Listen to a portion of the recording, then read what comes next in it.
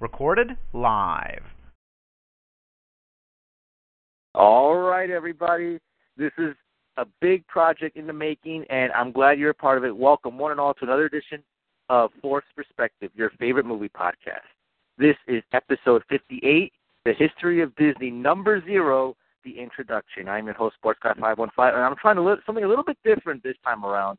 You see, I'm starting a new series on the history of Disney animation, and what better way to introduce it than as part of the Forced Perspective canon of episodes. So we're going to get into the origins of the Disney Studios, the origins of Walt Disney, right all the way up to the iconic first appearance of Mickey Mouse on screen in Steamboat Willie. And I'm not alone for this series. Joining me here on the line right now, introducing first, is the president of America himself, Captain Wacky. That's right, it's Mr. Eddie. Well, I guess I sort of am like the de facto animation guy on the site if I ever got around to writing more of those. The encyclopedic knowledge of bullshit, I guess. When's the next Shall We Tune In coming up? You know what? I've actually another show I listened to and like a forum I'm part of, they kind of got me watching Steven Universe, and it turns out that it's actually way better than it has any right to be, so that might be the next write-up soon. That should be fun. That should be a good read. And also joining me on the line here today is recommended by the Emperor himself, a Disney aficionado. We're glad to have him here. Everybody, please welcome the Forced Perspective, JD. What's up, JD? Hey, man, I'll try to live up to my reputation. I'm real excited to be a part of this series. Awesome, man. That's great. That's great. I'm excited to get this series started because, see, in the brief hiatus that this show had after the whole Oscars thing, because, you know, as we know, Adolfo had his kid, had his daughter, so he was going to take a little break from the show for a while, but he says, you know, he's ready to come back, so probably the next episode after this one will be a regular show with Adolfo. But in that hiatus, you know, I'm trying to think of what we could do in the meantime while Adolfo's away, you know, being a father and all that. So I'm seeing all these Disney classics I've come across on Blu-ray I'm starting, you know, to pick up that I've been kind of lagging behind on. And, you know, I said to myself, you know, a series on Disney animation would be fun. So, you know, I made the pitch to Big D. I said, you know, who should I get for this episode? For these episodes, I should say. And he said, well, Mr. Eddie and JD. JD is a huge Disney mark, so those guys would be perfect for your show. So we talked about it, and then I handed out the invite to you guys. Thank you very much for accepting. But just as a little bit of a background as to what this show is.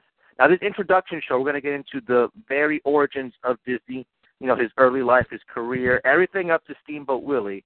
And then we're going to start our formal series, which I'm about to explain in a little bit, on Snow White. Now, the whole, I guess, idea of this series is each episode we're going to do one Disney film in chronological order, which is why we're starting with Snow White, because it's the first feature-length animated film produced by Disney.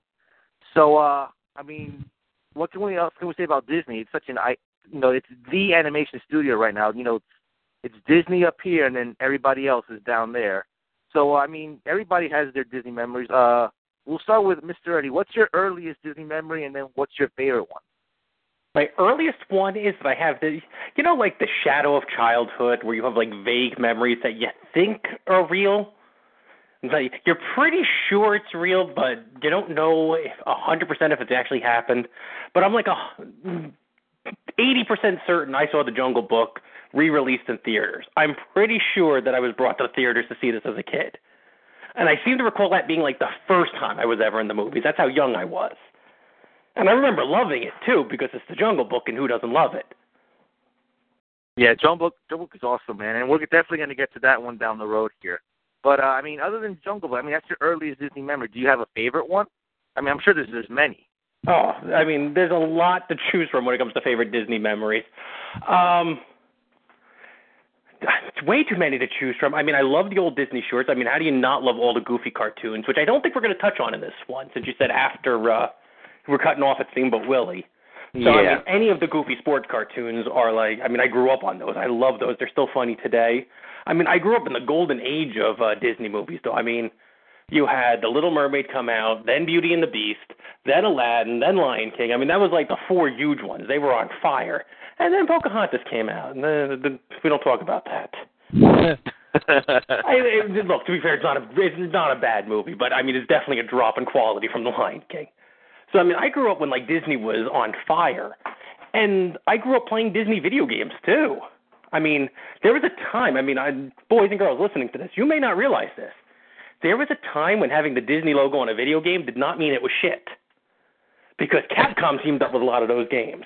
DuckTales, fantastic game. Darkwing Duck, fantastic game. Rescue Rangers, fantastic game. Aladdin, both Sega and Super Nintendo, great game.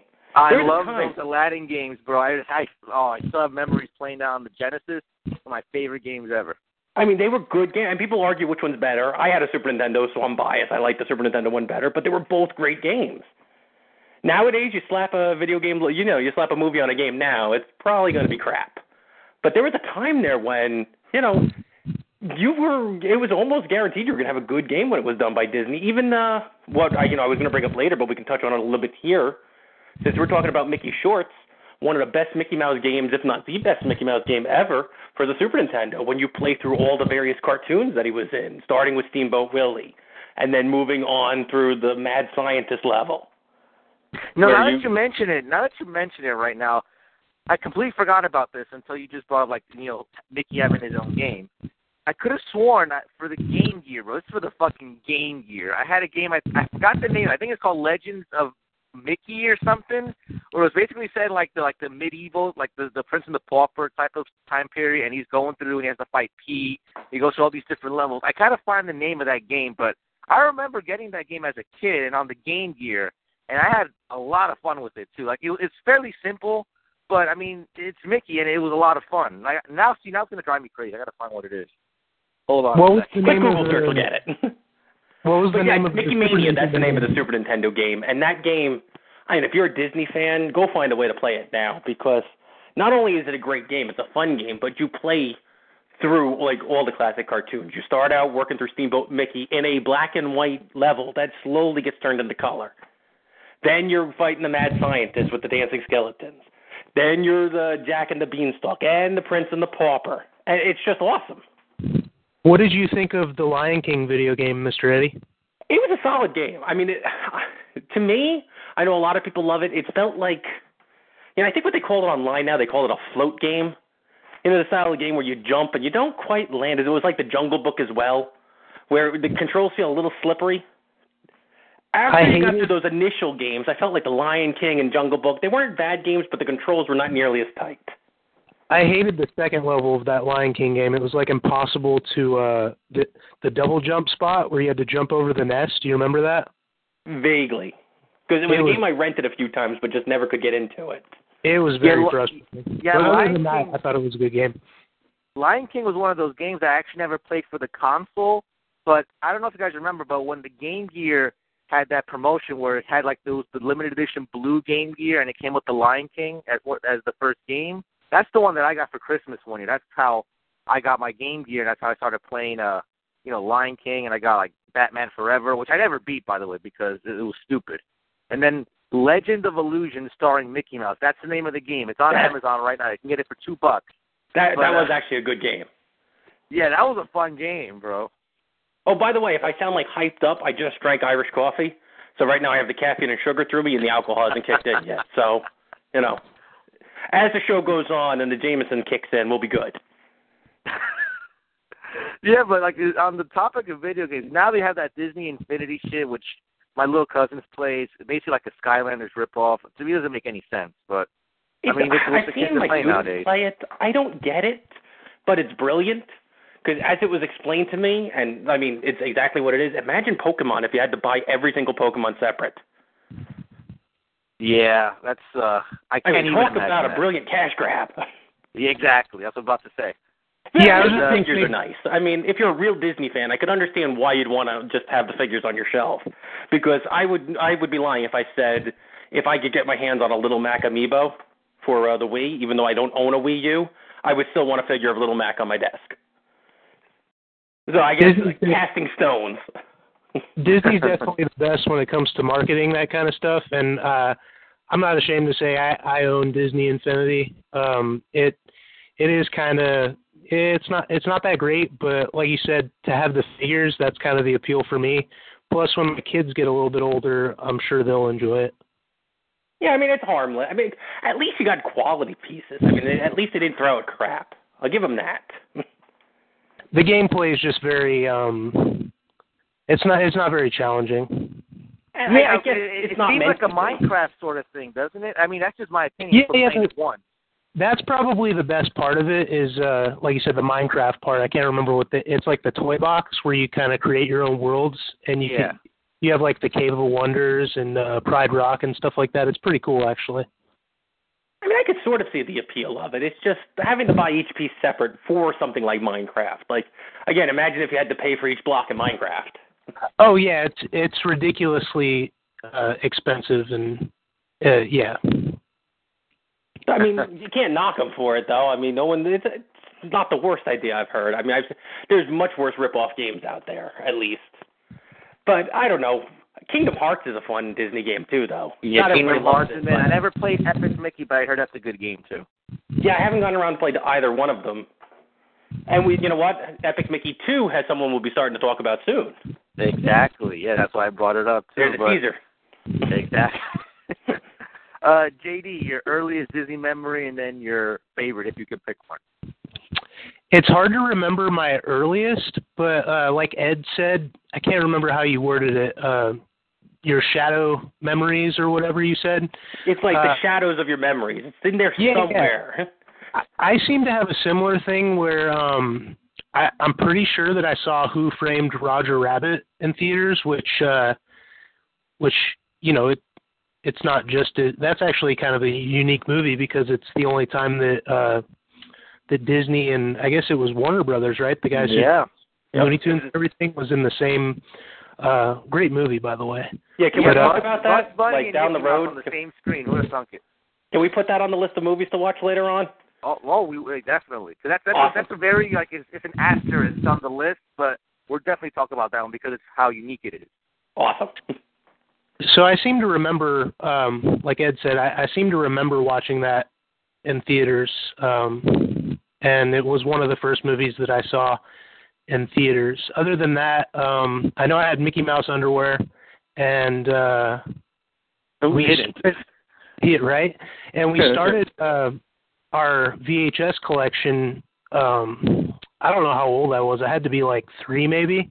My mom, the first one we got was Alice in Wonderland, and from there, she bought every single Disney classic, all the movies that we're going to review over the next weeks, months, whatever. Alice in Wonderland was the first one that I remember having, and so those would be earliest. And then, of course, I went to Disneyland in California when I was 3 years old, and the first ride that I was taken on was the Matterhorn bobsleds, and I don't know if you guys are familiar with this or not, but it's a roller coaster with the Yeti. And like I said, I was 3 years old, so I cried and I was terrified. And I cried on every single ride except for It's a Small World, which now would be the one ride that I would cry on. Well, I could have sworn I think on one of these old tapes that I have sitting around here, there's like I think it's one of those sing along tapes. They have like the not the music video. It's like it's a Small World song, but it's taking like footage from the ride in Disneyland. That's mad creepy, bro. Like it reminded me, like I'm sure you're gonna laugh at this, Mr. Eddie, of the Duck Beer for Me ride at Dove Garden. That whole sequence of The Simpsons. It's essentially just like that. Yeah, it's a good ride for kids, but man, it's so repetitive. Sit down. We have 4 more continents to get through. Yeah, exactly. As far as best memory, man, it's so hard to choose just one.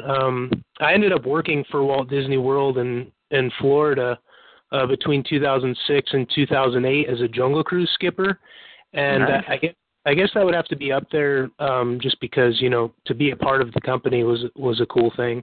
But overall, I'd say just just watching the movies that we're going to review over and over, I can't, like, to this day, I can't get enough of those movies, and I'm just excited to hit them all again. Now, is it true that you had like a set script? You had to tell the same jokes in the same manner on every ride? Yeah, there's actually, you're talking about Jungle Cruise, right? Yep. Yeah, so when you start working there, when you're going through your training, they have a specific script, but it's very outdated. So you're supposed to word for word, but nobody does. They're kind of, it's kind of like, if you've ever been on the Great Movie Ride, that ride is definitely word for word. The host of that ride has to cite the script verbatim, but for Jungle Cruise, people kind of get away with improvising a little bit, I guess. What I used to do is I'd ride other skippers' boats and kind of see what worked with them and what jokes I thought were funny, and you kind of just steal from different people and make it your own, I guess. Immediately when you said outdated, all I could think was the script is horribly, horribly racist. I can't say this anymore. I cannot call these people this. Say it as it's written in the script, or you're fired. No, not like that. But you know, it's actually kind of difficult to tell jokes as an employee for Disney World because you got to keep it all rated G. You know. Yeah, it kind of has to be like dad jokes. Like, you know, there's the cemetery. You know how many people are dead in there? All of them. Yeah, they're all very, very bad puns. But sometimes you get guests that would think it was funny. It would make it would be fun to tell bad jokes for 10 minutes. But sometimes people would just be staring at you like you were just the stupidest person. And then sometimes I've had boats where it was all like Brazilians. And they were all wearing, like, the same T-shirt. They didn't understand a word I was saying. So I would just say, Viva Brazil, and they would all go crazy. They thought it was awesome. Like, woo! Telling bad jokes for 10 minutes. That's my entire podcast career right there. Nothing wrong with that. Well, speaking of, you can't say that anymore. Wait till we get to Song of the South. That's going to be like a 2-part episode right there. I mean, as far as me personally is concerned, I mean, I've heard that one of the first movies that I went to as a 1-year-old, of course I had no memory of this, was Who Framed Roger Rabbit, that my mother and my uncle took me to see it at the theater over in Montclair when it was showing it. Of course I have no memory of this. Yeah, it's one of those, like, it's weird, like you mentioned, Mr. Reddy, it's like this shadow memory type of thing. I have no memory of that. However, I do have a faint memory of going to see the Teenage Mutant Ninja Turtles coming out of their shells to our Radio City Music Hall when I was 3. Even though I really have no recollection of it, but I kind of have like that shadow figment memory that, like, maybe I think I do remember being there, even though I really don't. But you only have to go by his pictures. The same thing with 101 Dalmatians when it was re-released. My mother took me to see it, although I really don't have a memory of that.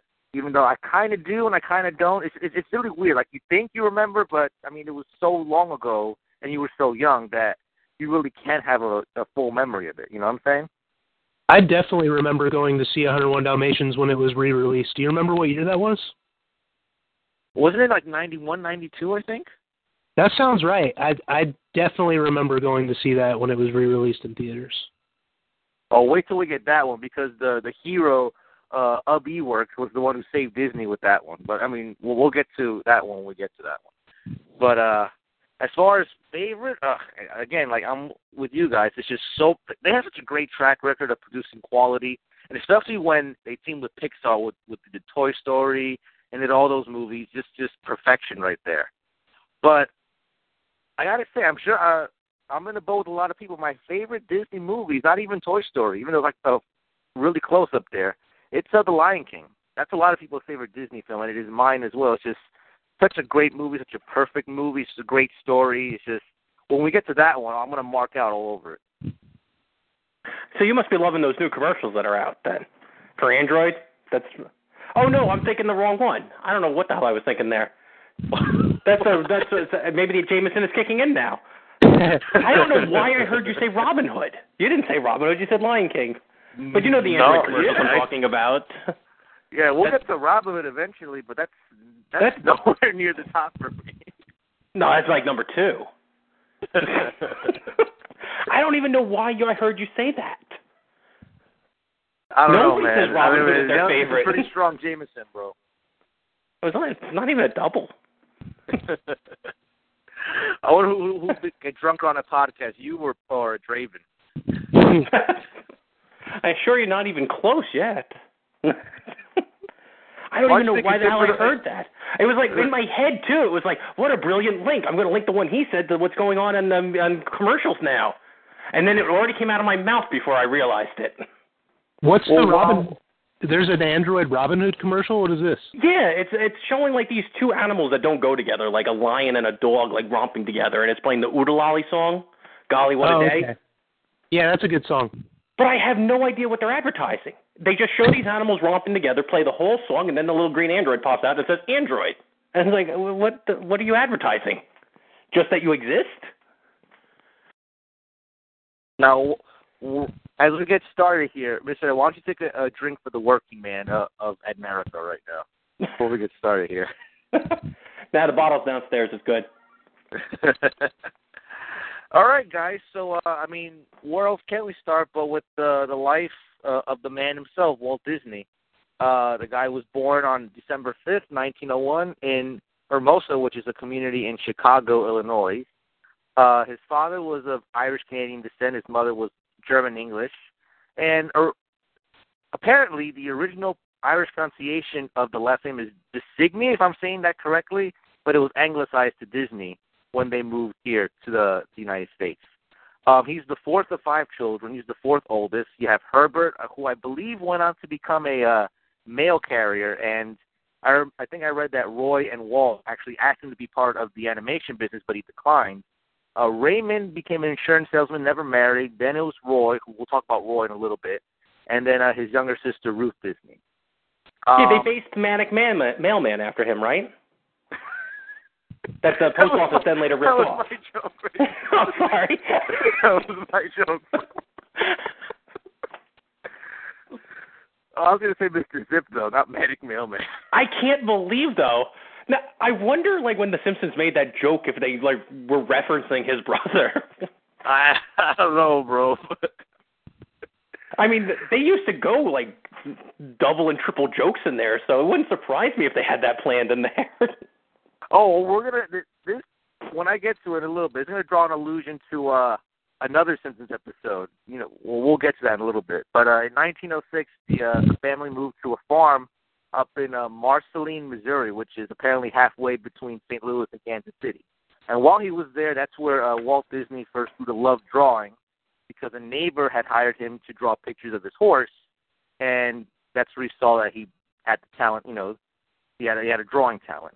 And he was also fascinated by trains at an early age, which, as we will talk about a little bit, a lot of these early cartoons featured a train or a cart in some form or fashion. And it had an effect on his work years later, because his uncle was a train conductor in Marceline as well. 1909, Walt attended school for the first time, and in 1911, the family moves out of Kansas City. Disney meets a schoolmate, his Walter Pfeiffer, who introduced him to the world of vaudeville and movies, and he actually starts taking Saturday classes at the Kansas Institute of Art, where he would perform also vaudeville acts with Walter in school productions. And he was a big Charlie Chaplin mark, so that also influenced his work as well. 1917, the family moves back to Chicago, where I think his father he bought a share of this jelly manufacturer, and Walt Disney takes classes at Chicago Academy of Fine Arts, and he became a cartoonist for the school paper. So this is during World War I, and when World War I happened, Walt wanted to go into the Navy, but he was denied because he was underage. So he joins the Red Cross, and he becomes an ambulance driver for them. He actually got in there by lying. He said he was 17 instead of 16, what he really was. So, and then he drove ambulances for the Red Cross in France until well after the end of World War II. Because I believe even though the armistice happened in 1918, you know, they were still conducting like the operations till well into 1918, 1919, which is when Walt actually finally came home from France. And when his father offered him a job at that jelly manufacturer, Walt declined. and started his artistic career after that. So I don't know if you guys have any comments or any stuff to add in. No, I'm good. I made my stupid joke. All right, so Walt began his career. He briefly considered being an actor before devoting himself to animation full-time. And when he had trouble finding work, Roy got him a job at the Pesman Rubin Art Studio, which is where he created ads for newspapers, magazines, movies, that type of stuff. And it was here that Walt met Ub Iwerks. After they left Pesman and Rubin, they started a company together. Now, we're going to talk about Ub Iwerks a little bit, because that guy, he's credited right now for single-handedly saving Disney, I believe, in the 30s or 40s, or whatever year it was that, well, not the 30s, the 60s. It was like in the 60s when 101 Dalmatians came out, which we'll get to more in detail when we do that episode.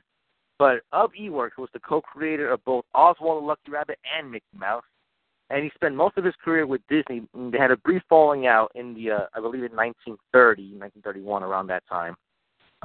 Steamboat Willie was animated almost entirely by Iwerks, as was the first Silly Symphony cartoon, Skeleton Dance. He did some work with Looney Tunes in 1937 with the Porky Pig cartoons.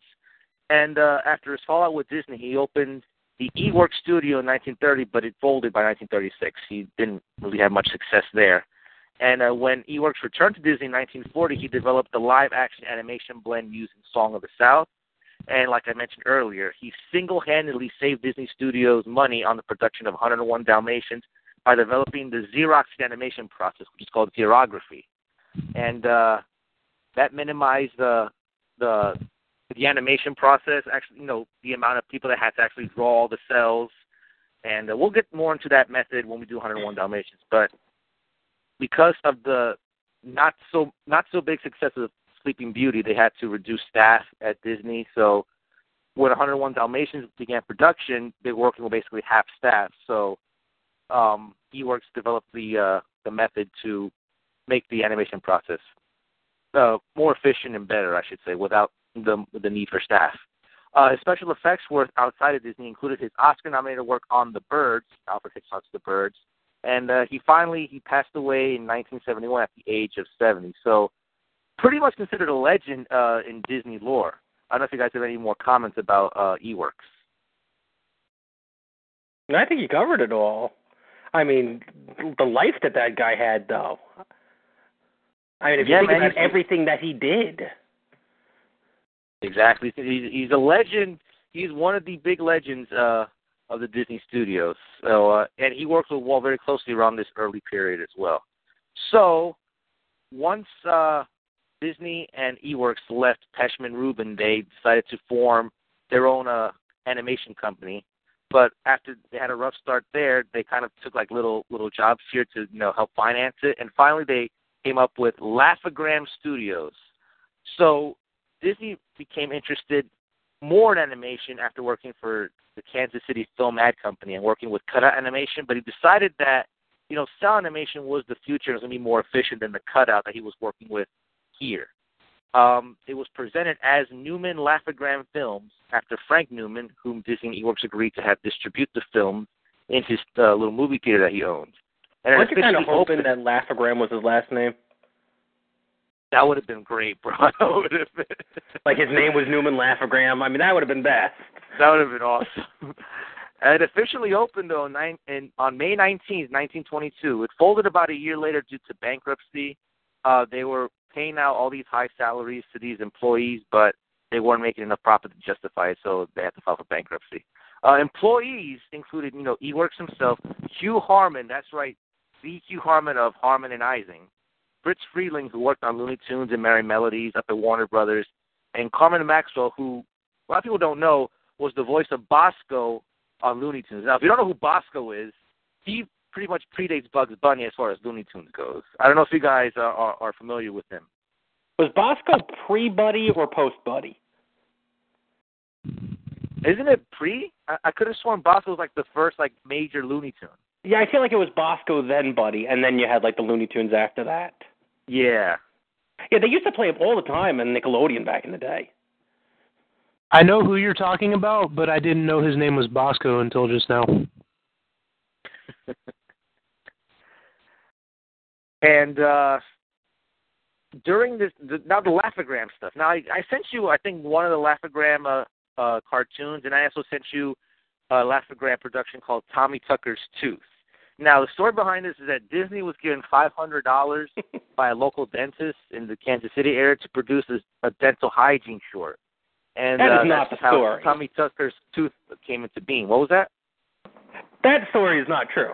A satanic cult told Walt Disney, scare the shit out of the children. We want you to just fuck their minds up royally. Here's $500. What can you do? Try to do something with teeth. That fucks everyone up. I mean, the dental demons. Holy crap! And then like the slow pretty decay of the wacky, teeth. bro. I gotta admit.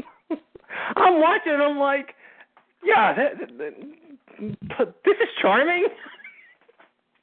Yeah, basically, for those who haven't seen it, it's basically, it starts with this lady in front of like a, crowd of children. She's telling them a story about two kids, Tommy and Jimmy. Tommy has great hygiene habits, and he knows how to take care of his teeth, while Jimmy thought brushing your teeth was for girls. And it goes on to talk about what happened to Jimmy's teeth because of not brushing, and, yeah, it gets pretty wacky, as Mr. Eddie alluded to just now. It gets freaking batshit crazy. I love it, though. But it's like, because they mix, like, the live-action just still shot of teeth, and then they start animating demons in there. And then they like to eat the teeth. Huh. That's what's going on in there. Now, the Laugh-O-Gram stuff, I sent you this one. I sent you the other one. I don't think it had a name. It was just like a mix of, like, 3 different shorts. What are your guys' impressions of that? I actually like the Laugh-O-Gram one. The Laugh-O-Gram one that we actually watched was, like you said, it was the first Disney short, like the first, like, official one. And it was mostly, you know what it reminded me of? It was almost like YouTube nowadays when you watch someone speed draw. And you watch them, like, draw a picture just sped up.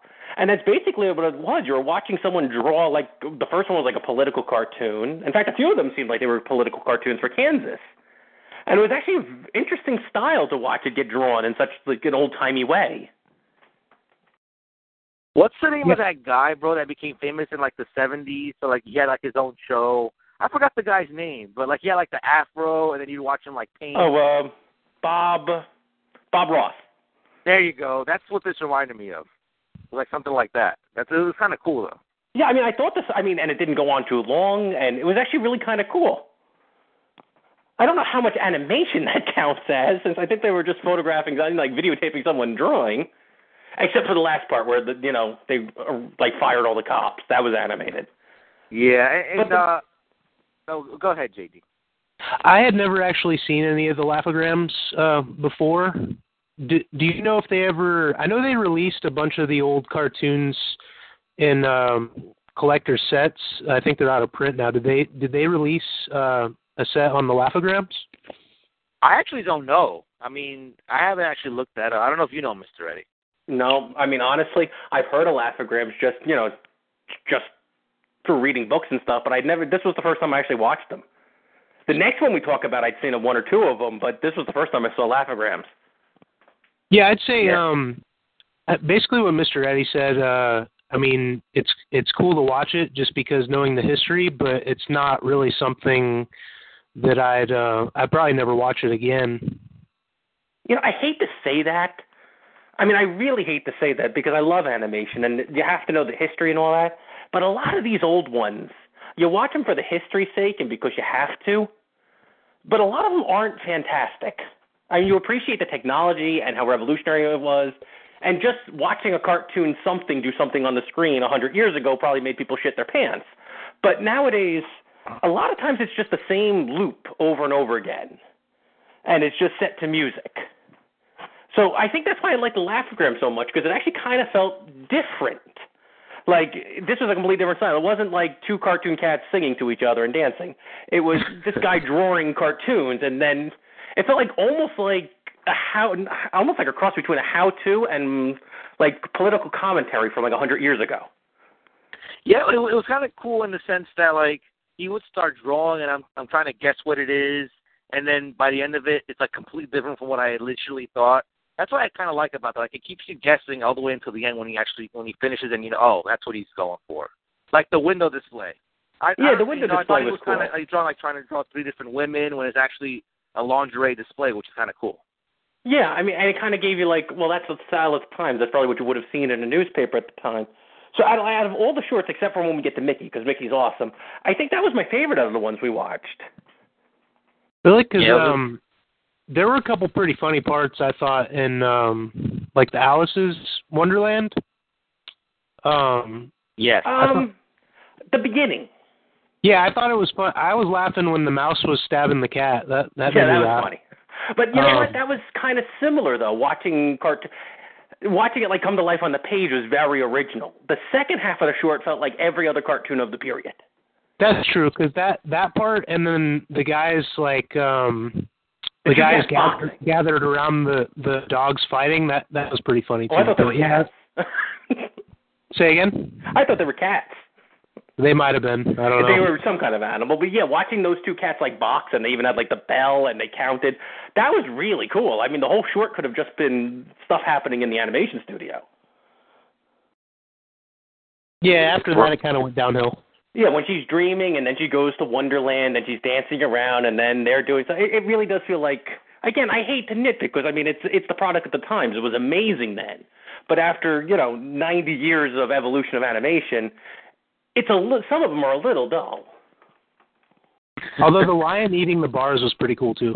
Yeah, that was kind of cool. All right, yeah, that was awesome. And we're getting a little bit ahead of ourselves, so let's just wrap up Laugh-O-Grams really quickly. So what happened? So like I said, they went bankrupt, and then at this point, Roy became Walt's partner, and they formed the Disney Brothers Studio, and they both moved to Hollywood, as did Eworks and his family. Now, the Alice comedies were started while at Laugh-O-Gram, but they were never done because of the failure of the studio. In 1923, Walt and Roy tried to find distributors for them, and they eventually did. So they were able to finance, and they were able to finish a lot of them. Virginia Davis played Alice in the comedies for much of the series run, and then after that it kind of switched between different young actresses at the time. I don't want to step on your toes, but briefly explain why, because you said an actress there. Briefly explain what you're talking about. It's not strictly animation. People who didn't see it might not know that. Yes. Thank you, Mr. Eddy. So basically what it was, the Alice comedies have to do with Alice, it's a live-action shot. It's a real little girl, Alice, who has these dreams, and then all her dreams are animated. So it's basically her, the actress herself, in with, and mixed in animated world. It's commonplace now because, we have the technology, CGI and all that, but I'm sure back then, 1923 or whenever this came out, that was pretty big, to have a live-action little girl right in the middle of a cartoon. That was pretty revolutionary, I think. Yeah, I mean, that was way before, even when Gene Kelly was dancing with Jerry the Mouse, and that was pretty cool back in the day. This is 20 years before that, if not more. Or Al Capone dancing on top of flagpole. Actually, I'm going to throw out, I hope I'm not stepping on your toes for a bit you're going to do later, but Alice in Wonderland is the one we watched, and, Alice was the subject of those shorts. Have you ever seen the Easter egg in Who Framed Roger Rabbit? Which one? The one that says Alice was here, and it's a direct reference to the old Alice cartoons. And as he's walking through when Eddie Valiant is walking into the busted bathroom and there's no floor and he drops, and that's when he gets dicked over by Tweety Bird and Mickey and Bugs. Yes, near the end. On the bathroom wall is a message from Alice. Alice in Wonderland. Oh, that's right. That's awesome. That's how I first found out about these old cartoons, on one of those, hey, did you know this was in the background? I'm like, oh, they're talking about Alice in Wonderland, the Disney cartoon. It's no, actually it predates even that. The Alice comedies. That's right. That's awesome, bro. I never knew what that was. That was so cool. And that's why that movie was so good, because we'll get to that too, but just the detail they put in. Anything that gets that much effort put into it always turns out good. Well, it's very hard to put that much effort into something and have it just not be awesome. Exactly. But before we get into Alice's Wonderland, the actual Alice comedies kind of lost popularity by 1927. They kind of focused too much on the animated characters, according to the critics at the time, and the premise exhausted itself by that time as well, so it lost popularity. but its most famous short was Alice's Wonderland. And Mr. Ray, if you could just give like a brief synopsis of what it's about. I mean, it's only like a 12-minute cartoon. That kind of gave away most of it, but what happens in this one? Because this one's kind of cool. This one is pretty cool. And honestly, the critics of the day didn't like it because there was not enough live action bits. I mean, did they think like animation was like the devil or something? Like it was some kind of black magic? I think what they meant was that like it focused too much on the animated characters instead of Alice, the live action little girl who's saying that. That's a weird criticism for considering it was like a short before a movie. I mean, it's just weird to focus on that one part. It's like, animation is black magic. I don't know how the hell they make those things move on screen, but it can't be something good. 2 out of 5 stars. No, Brett, I would give it 4 out of 10. I'll give it 2 1/4. That's it. Not enough work rate. Alice does not have the work rate in this. My lowest rating ever. 7 thumbs up. All right, so the premise of Alice in Wonderland, it starts off that little Alice goes visit, I believe it's actually Walt Disney as the original animator, right? That right. is him, yeah, right? That's him. It looks like him. So she goes in to see like this animation studio because back in the day, I guess any child can walk into any building and you just get a tour because we didn't have like Amber Alerts back then. So she goes in and she's able to, they're like, come on in, no sound, but it's actually, you know what, the acting's really good. You can kind of tell exactly what the general mood of the room is. So she gets to sit down, and he just draws a little bit. Real quick, just elaborate on that point, Mr. Reddy. I learned in film school that you can tell when you're watching good acting if you can watch the movie on mute and you know exactly what's going on. That's how you can tell what great acting is. Just watch a regular movie on mute, and if you still understand what's going on, then you know that the actors are doing their job. That's a really good point. I like that. You know what? That's why we'll get to it way in the future. Sorry, you go first. No, I was going to say, you have to do that all the time with the silent film era. I mean, you had the subtitles, the little title cards that told you what was going on, but in the silent film era, that's what you have to go by, the motions and, just the body language. And I was going to say, we'll get to it much, much later, but that's why I always gush about the film WALL-E. That you have 2 robots that don't actually talk other than just saying their names, and you get you know exactly what they're thinking, what their emotions are. Oh, I love WALL-E, bro. The subtext of that, it's full of subtext, that movie. I love it. I mean, like you said, you can watch that movie with no dialogue, and you know exactly what's going on. Yep. There's no dialogue for, like, the first 45 minutes or so, right? Or is it? Am I exaggerating? Something like that. And I don't think, I mean, maybe little kids are lost, but any adult watching it knows exactly what's going on. They know the emotions. They know what the characters are thinking. That's quality right there. Yeah, it was a great movie. I just love that movie. Just the messages underneath and the subtext. It's full of it. But we'll get to that in like 2 years, so we'll be good. So anyway, the best part of the story that I think in this cartoon is they start drawing things and they come to life on the page. Like there's this brief bit where he draws a doghouse and this dog keeps getting kicked out by a cat. And again, this is what I'm talking about, like the repetitiveness of like the old cartoons. Because the dog gets kicked out of the house like 6 times. And again, 100 years ago, it was probably like, it's still awesome that he's getting kicked out of this house. But the best scene, like we talked before, was there's a scene where either 2 dogs or 2 cats are boxing each other. And all the animators are gathered around watching this. What? No, I'm saying that's a great one. That is awesome. And the cat one is really good, too. They have a live-action cat that's basically being teased by a cartoon mouse. That made me laugh out loud. That was actually, you know what? That did make me laugh out loud, too. That was really, really good. So then after she gets to visit at the animation studio, she goes home, she goes to sleep, and then she enters, like, the cartoon land, where she comes in on a train, and the train does a bunch of wacky stuff up and down hills. Typical animation of the time. And they sing and they dance, and she dances along, but never with the cartoons because they didn't quite have that level of animation yet. And then she gets chased by lions. And she wakes up. Like I said, the second half is very weak, I feel. Like, it's very typical of, it's almost like a silly symphony that we'll get to later where, it's more the music and just images put along with the music. Is that fair to say, the second half of it? How wacky was it with those lines, bro? He took out his teeth and sharpened them right in front of her. Yeah, that's what, seriously, those old cartoons, though. I'm not joking. I showed you a clip earlier tonight. And I don't know if we'll talk about it at all, but there's a reason why like these old cartoons like help start like the creepypasta genre of lost episodes, because some of that imagery, I mean, as an adult, it doesn't bother you that much, but as a kid, he pulls his teeth out of his mouth, pulls out a file, and starts filing down his teeth. And like, holy shit, then plucks the hair off his head and makes sure his teeth are sharp by, like, swiping the hair over the teeth and it, like, splits in half. I'm like, he pulled his teeth. What the fuck is wrong with you and their teeth back in the day? That's like one of the top fears. I thought some of those rabbits were goners, too, because she kept outrunning them. And I'm like, oh, no, they're going to show the lion eating the rabbit. It's going to be bad. He's going to swallow them whole, because back in the day, there was no rules. What was the deal with all the lions coming out of the back of the cage? Yeah, man. I mean, they needed to move the plot along. The bars, bro, and then all just like 50 lions just jumped out. It was fucking wacky, bro. Well, I think, again, part of the problem back in the day, and it does get solved and solved wonderfully later on. Again, it was more about showing off the animation and less about telling the story, because they knew how to tell stories back in the day. I mean, you know, there's a lot of silent films that have great stories.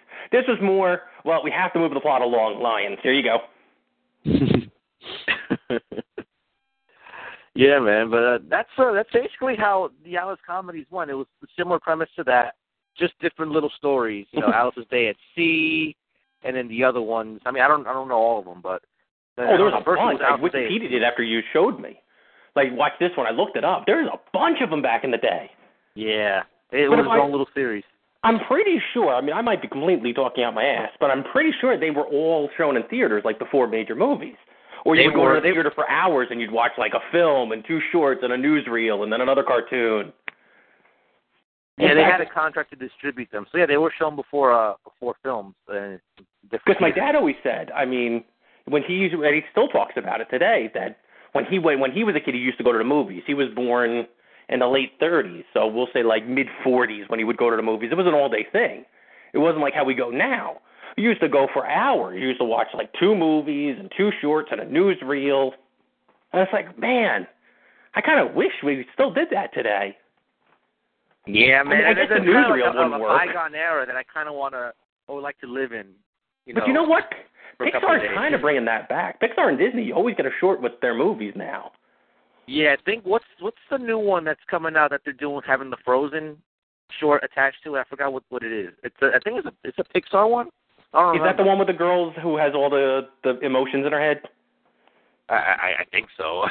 I don't remember the name. I want to see it, but I can't think of the name. It's basically Herman's Head. That's right. You're right. That's the one. The one where like the feelings are like characters, so like anger and like hunger and all that stuff. Like, I mean, it looks great, and I'm sure. Yeah. I get the feeling, though, it's been a while since Up. This is going to be the one that, like, rips your heart out. This one is going to be the one you go in, think it's going to be good, and it's still going to be good, but it's just going to punch you, like, right square in the heart, like 10 minutes in. I agree. I mean, it's been a while. Up itself, when we get to Up, bro, the waterworks are going to start going with that. Because I'm not ashamed to admit, I had to take out a few tissues with that one. I fully admit it, too. I've told the story on the air before. I went to go see this. It was a rough day. It was like a rough week. I'm like, you know what? I'm going to go see a Pixar movie. It's in theater. It's Up. It's going to be funny. I'm going to love it.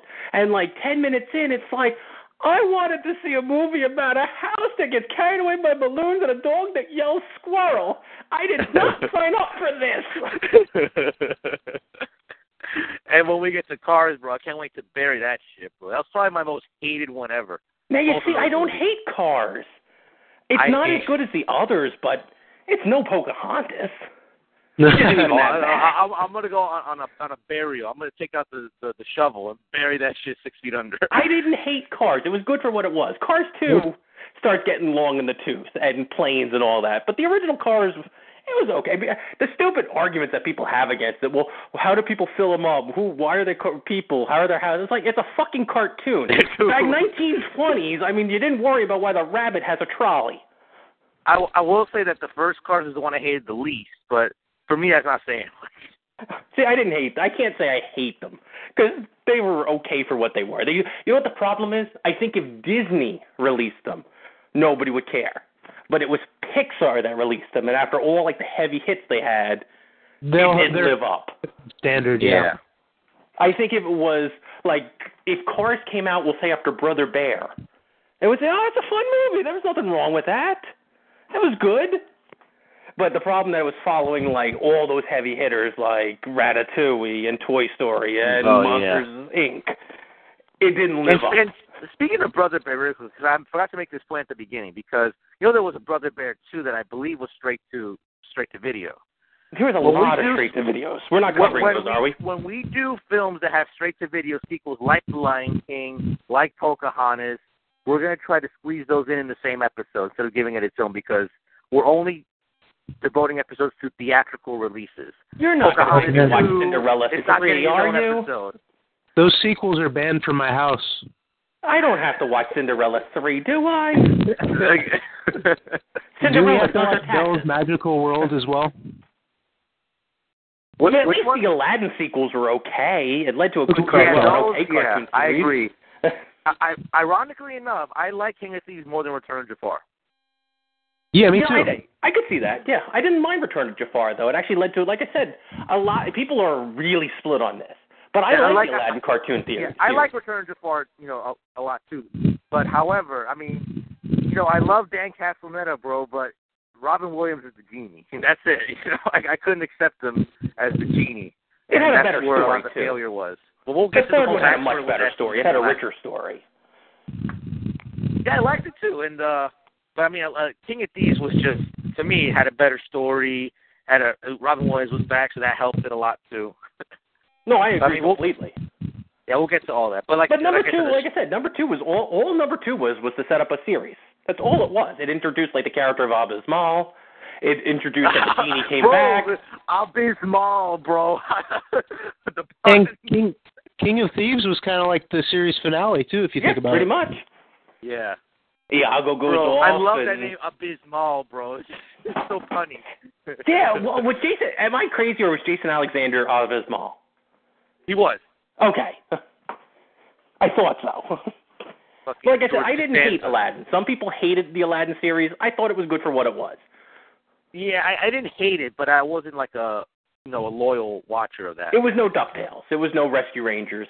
But on the flip side, it was no what was the one with the cat and the dog? Hold on.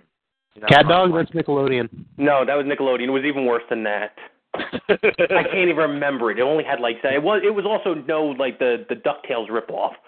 What was it? Quack Pack. It was no Quack Pack. What about Gummy Bears? Gummy Bears was awesome. Gummy Bears was awesome. Gummy Bears was awesome. I mean, if you're going to be a critic and you have to really rank them, I think Gargoyles was probably the best out of the whole set because that was awesome. I mean, that was epic. It was funny. It was dark. I mean, even as an adult, you watched and it's still good. But I have a soft spot in the Disney lineup for me. I mean, that's always going to be a soft spot. Never really loved Goof Troop, but I appreciate it for what it was. Not the movie, the series. The Disney Afternoon, bro, was the highlight of my childhood. At least when I was in first and second grade, they had all those cartoons. DuckTales. Hell, I watched that when I was in 7th and 8th grade. That shit was so good then. Tailspin. Tailspin, bro, that's right. You know what, since we'll probably never talk about that because they're not movies, I'll say Tailspin. Go back and watch Tailspin again. That was never my favorite as a kid. As an adult, it's one of the best ones. You don't appreciate the art style and this art deco of all the buildings and this 1920s noir feeling. Holy crap, this was actually a really good series. I like how they used a bunch of the characters from the Jungle Book for that show too. Yeah, that was weird. Exactly. Baloo was no reference for it. Shere Khan was an evil businessman. King Louis ran a bar. They never served alcohol. Clearly a bar. There's no getting around what that place was. By the way, I just looked it up. There were between 1923 and 1927, there were 57 Alice comedies, bro. How about that shit? That was hot shit back in the day. But you know what? Like I said, you watch it today, you have to take the time scale. You can't just watch it today and be like, this sucks. This is boring. You have to look at it for the time that it came out. This stuff was revolutionary. You appreciate it for the history. That's what it is. I mean, imagine sitting there in 1925, and there's this live-action girl being intermixed with animation, which is still pretty new at the time. Animation is still kind of revolutionary. And you're looking at this. This had to be, like, you probably couldn't pull your eyes off the screen. I mean, this is probably like, imagine if, like, next year Google came out with, like, holograms. Like, it's like Star Wars. And you're looking at, like, 3D images right in your room. And then you go 100 years past that, and now they're super high-quality holograms, and you can touch them. People are going to be like, how could you be impressed by that shit back then? But if that came out next year, all our minds would be blown. Well, kind of getting on track here, though. After the Alice comedies ended their run, in 1926, the Disney Brothers Cartoon Studio officially became the Walt Disney Studio, and they moved into a new studio in the Silver Lake district of Hollywood. Now we want to 1927 and our boy Oswald. Now, no, wait, can I interrupt you super quick? Because you're the historian here with this, and you have all that information. Do you have, and I'm not being a smartass when I ask this. I actually mean this legitimately and curious. Why was it called the Walt Disney Studio when he had his other brothers working with him? And before it was called, like, the Disney Brothers. How come it was the Walt Disney Studios after that? I believe, I forgot who was they interviewed, but they basically summed that up in one sentence. Like, Walt had the ideas, but his brother Roy was the one who put the ideas into action with his money. So, yeah, I mean, it was Walt Disney coming up with all these ideas, but the brother basically funded it. It was just the one brother. The other brothers didn't work with them in the studio. It was just Roy. But, yeah, basically it had to do with Walt Disney being the idea guy. And it's funny because I just watched the latest Big Bang Theory. I don't know if you guys watched that, but they had the whole thing, the argument of idea versus execution. Who should get the most credit, the guy with the idea or the guy who makes the idea happen? So, I mean, it's kind of interesting now when I think about that, I think about this. You know, Walt Disney was the idea guy, but yet because Roy was able to fund all these ideas, they were able to, you know, they actually make the ideas happen. So who deserves more credit? I mean, it's kind of interesting when you think about it. It is, and the only reason why I thought that was because I have been listening to you. You said that, you know, before it was they found it like they called themselves the Disney Brothers or something to that effect, and now it got changed to just Walt.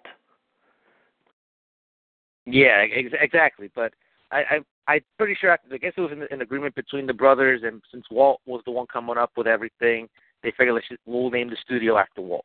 I mean, honestly, Walt Disney just sounds better to as a company than Roy Disney. I know what you mean, but I mean, now the Disney studio at this point, 1927, was hired by Charles Mintz, who's like a film producer, to develop a new animated series for Universal Studios, and that series became Oswald the Lucky Rabbit. Now, Walt Disney decided on a rabbit because at this point he felt there was an overabundance of cats in the business, like Felix the Cat, Crazy Cat, so he figured let's go with a rabbit this time. And the first official Oswald cartoon that was released was Trolley Troubles. Now, I sent you guys, you know, the video of Trolley Troubles.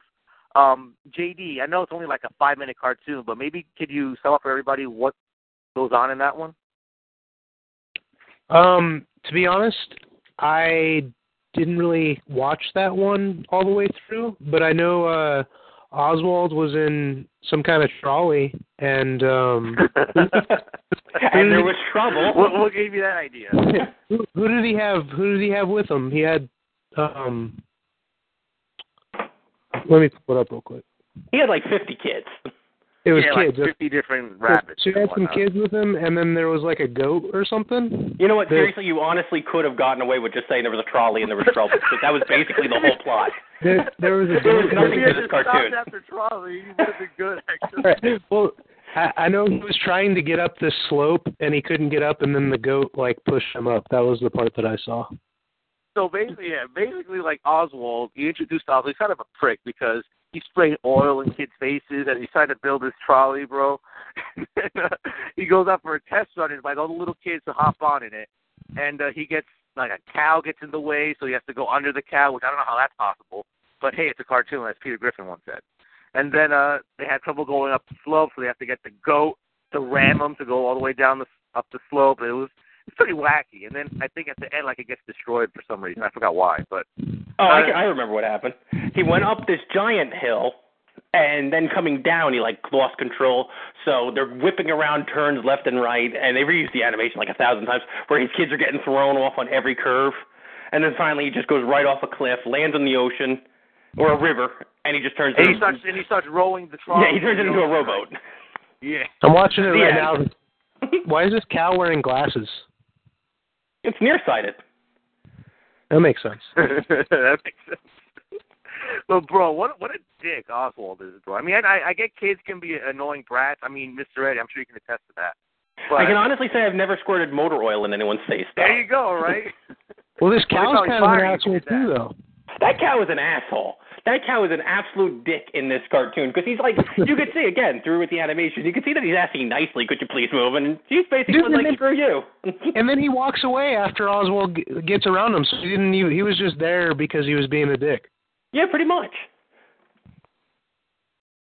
See, I thought they were going to run his ass over, but then instead of doing that, they just went underneath him, which doesn't make any sense. Well, he does try to run him over. He slams right into it, but the cow, he bounces off the cow, and like the kids fall off, and the trolley gets banged around. Like the cow was made of like brick or something. That was like the only funny moment in the whole cartoon. And the cow bitch slaps him with his tail too. I really thought they were going to run the cow over because it's like old cartoons. Now, what I didn't get was a puff of smoke. Now, what I didn't get was the goat trying to actually help him, or did he just ram him because he was a dick? And then Oswald was like, you know what? Let's just use the goat to get me up the hill. The goat was a dick. He had that look in his eyes like he was just being a dick. He saw, you know what? It's the old cartoon trope. The goat saw an ass, so he had to hit someone in the ass. In fact, even when he uses the pole, he's like wiggling his ass at the goat, and the goat's trying to ram it the whole time. That's why he's pushing him up the hill. Because swiggity swooty, that goat's going for the booty. Well, needless to say, guys, Oswald was a big success for Universal. He moved a lot of merchandise, better than John Cena. And 1928. I gotta say, I like the comparisons between wrestling and Disney for these podcasts. I hope that is a trend. You hope they continue, right? Because there's a lot of similarity. Well, to be fair, Oswald is a much more fleshed out character than Roman Reigns. There you go. So in 1928, Disney wanted to renegotiate a higher fee for producing Oswald, but Charles Mintz actually wanted to reduce his compensation. And then when Mintz gave him the ultimatum, either take the lower pay or leave, Disney said, I'm leaving. And he was on his own again. So what sucked was that Mintz owned the trademark on Oswald, and he also had the contract on his animators, Harmon, Freeling, and Maxwell, and they were contracted to Mintz. So they weren't going anywhere. So the only one that actually said, fuck you, Mintz, was eWorks, and he went, he and Disney were back together again, but they were basically starting in from the bottom because, their creation, Oswald, was no longer their property. It wasn't until 2006, that Disney finally reacquired the rights to Oswald the Lucky Rabbit, and that was the whole thing with him being an Epic Mickey. They finally got him back, and they were able to include him in the game. And it's funny, too, like, they traded, it's weird, NBC Universal traded Al Michaels to Disney, or was it the other way around? No, it was the other way around. Disney traded Al Michaels to NBC Universal, and NBC Universal in return gave him Oswald. So a cartoon character got traded for a real sports broadcast. You know what? There's a wrestling reference there again, I feel. But you know what? Just be super. I mean, I hate being serious because that's not what I'm here for. But just throw this out real fast. You said how long was it before they got like the rights to their own creation back? 2006. Yeah, and that, ladies and gentlemen, right there is why like the copyright laws need to be looked at again. There's the long and the short of it right there. Not a complete overhaul, but I think it's time to dust them off and take a look at those copyright laws again. And now because something's really wrong there. They sell the Oswald hats and stuff at the Disney parks now. It's pretty cool. That is pretty cool. I mean, it's heartwarming almost that, it was their creation. They created it, but somehow legal loopholes, the other guys get it, and they finally got their creation back. That is pretty cool. Whether I love the first cartoon or not, I mean, that's an iconic character, and it belongs to be in the Disney family. Absolutely.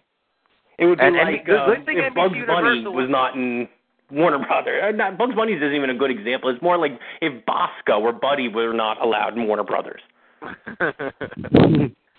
Well, there's a good thing that during this time, NBC was going into this. They got the Sunday Night Football package from the NFL.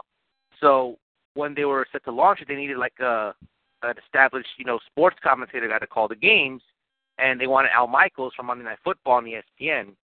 So NBC Universal said, you know what, we want Al Michaels. We'll give you back Oswald the Lucky Rabbit if you're willing to do that trade. And lo and behold, Disney got Oswald back, and NBC got Al Michaels for the Sunday Night Football. So it worked out for everybody in the end. Yeah, Disney definitely made out on that deal. But back in 1928, after this whole thing went down, after the loss of Oswald, Disney kind of had to go back to the drawing board. And with that, we come to the birth of Mickey Mouse. Now, eWorks originally named him Mortimer Mouse, which, I don't know, but no, that wouldn't have worked. But Walt White... Isn't there now another character named Mortimer Mouse, though?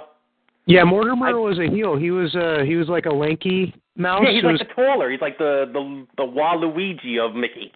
Yeah, exactly. And he had like a Brooklyn accent, and he always tried to steal Minnie Mouse. That dick. He's even in some of the modern cartoons too. Speaking of the modern cartoons, real super quick, have you seen like the new ones from like 2014 with the really slick animation style, but it looks like it's from the 30s? I watch Mickey Mouse Clubhouse with my son sometimes, but I don't know. No, not the Clubhouse one, not the ones for kids, the one that's like 3-minute shorts. No, there's I one don't where know. Mickey's trying to buy a hot dog. There's another one where Mickey and Donald are trying to, like, they're naked. So they get basically, because one doesn't wear pants and the other one doesn't wear a shirt, they can't go into the restaurant to buy, like, a picnic lunch for them and Daisy and Minnie. So they fight over who gets to wear the clothes. One of those, yeah. Yeah, I mean, the animation style on that is, like, breathtaking. I adore that style. I mean, they hit a home run with this. They could make another 100 cartoons and they'd be happy, and I'd watch them all. Yeah, I love the... my favorite era is like the ones where they go camping and and Goofy like falls asleep at the wheel or something and the camper comes detached. Like that era is like my favorite era of Mickey Mouse cartoons. I mean, it's amazing when you look at. I mean, everybody knows the Looney Tunes, and we'll jump right back to Mickey. But Mickey had a ton of cartoons back in the day. I mean, all throughout like the early times and the colorization of it, he's had so many. I mean, you think about like the classic cartoons like Looney Tunes and all that, but the Mickey series were pretty damn good back in the day. Yeah, they had a lot of good ones. My favorite thing to do, which my wife gets mad at me, but when we stay at the Disney hotels, they play like abridged versions of those classic cartoons. I think they call it Have a Laugh, and I just like to leave it on when I fall asleep, just so like when I wake up in the middle of the night, I can look at the TV and it just makes me feel happy. I mean, I don't know if I should be throwing this out there, but it's on YouTube, so who cares? I mean, you probably should buy the DVD sets. But on YouTube, there are collections of, like, Mickey cartoons and Disney cartoons that go on for, like, 2.5 hours. Yeah. And it's pretty easy to find with just a simple YouTube search. Those are awesome if you just want to just put them on and just let them run. You ever need to be cheered up, there you go. Back in the day, bro, when I was a kid, I forgot the name of this tape. Wait, me? Hold on. I don't know if you guys heard dial tone just now. Sorry about that. I didn't hear dial tone, but you went in and out a little bit. Yeah, sorry. But when I was a kid, bro, I had this VHS tape, bro. It was a compilation of, like, Mickey, Donald, and Goofy cartoons. I forgot the names of all of them, but I remember watching that VHS a lot back in the day because those three that I had on that tape were, like, classics. And it's weird. I don't know if maybe you guys own it yourselves. It's a green box, and it has Mickey, Donald, and Goofy on the box. And I forgot what it's called. Like it's like a Disney collection or something. But there's 3 cartoons on there, and I love those 3 cartoons. I just forgot the name of them though. I think I know the one you're talking about. Like Mickey building a boat, and then like Goofy like destroying it or some shit. It's wacky, but I remember watching that tape to death when I was a kid, bro. See, we had a VHS. We had a couple of VHSs. My grandmother used to get them for like $1 at like flea markets, and they were like, I don't think they were fully bootleg, but they were like really old cartoons. It was like these old Superman cartoons and really old Betty Boop cartoons, and one of them were like these old Mickeys, where the Mad Scientist one was on there, and Little Minnie's Yoo-Hoo, which is a fantastic wacky ass song. And that was always you knew the tape was over because that was the last one on there. This last like 3-minute song, you knew the tape was over. And yeah, those got watched to death back in the day. And to think that a couple of clicks and you could watch it now. I mean, it's so easy to find. And what we had to do to watch it back in the day. I just found it, guys. I'm going to send it to you right now. It's called Boat Builders from 1938. That's the one with Mickey, Donald, and Goofy. That's the one. That's one of them that was on my tape. And bro, this cartoon is awesome, bro. I can't wait to watch it again when we finish. But I have fond memories of that tape, bro. I always thought when Mickey, Donald, and Goofy got together, they were always the best cartoons when you had those three together.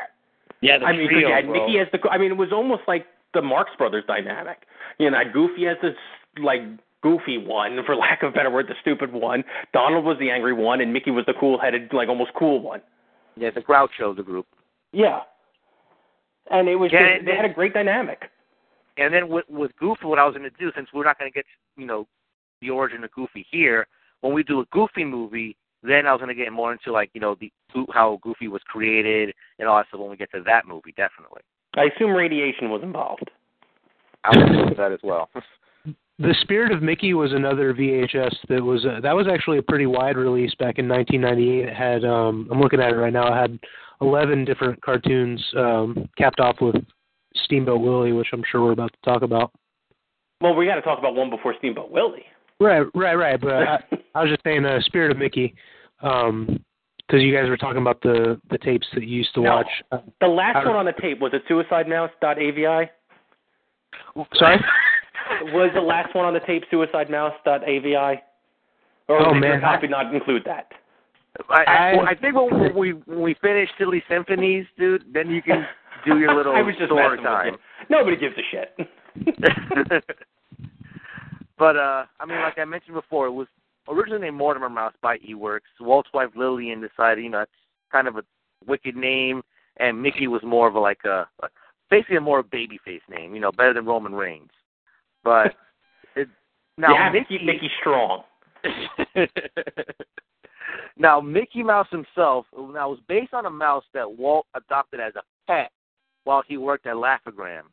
So that's kind of what he based his drawing around. Now, the first short to feature Mickey was called Plain Crazy. What's weird about that, though, is that the first one that actually was released was Steamboat Willie. Even though Plain Crazy was made first, Steamboat Willie was actually the first one released. But we can do Plain Crazy first, because that was. So how do you rate that then? Like in the annals of history, which was the first one? The one that was made first, or the one that the public saw first? The one that was released first. Everybody counts Steamboat Willie as the first because it was the first one released, even though Plain Crazy was made before Steamboat Willie. It's like one of those, it's like Final Fantasy. The Final Fantasy 6 or 3?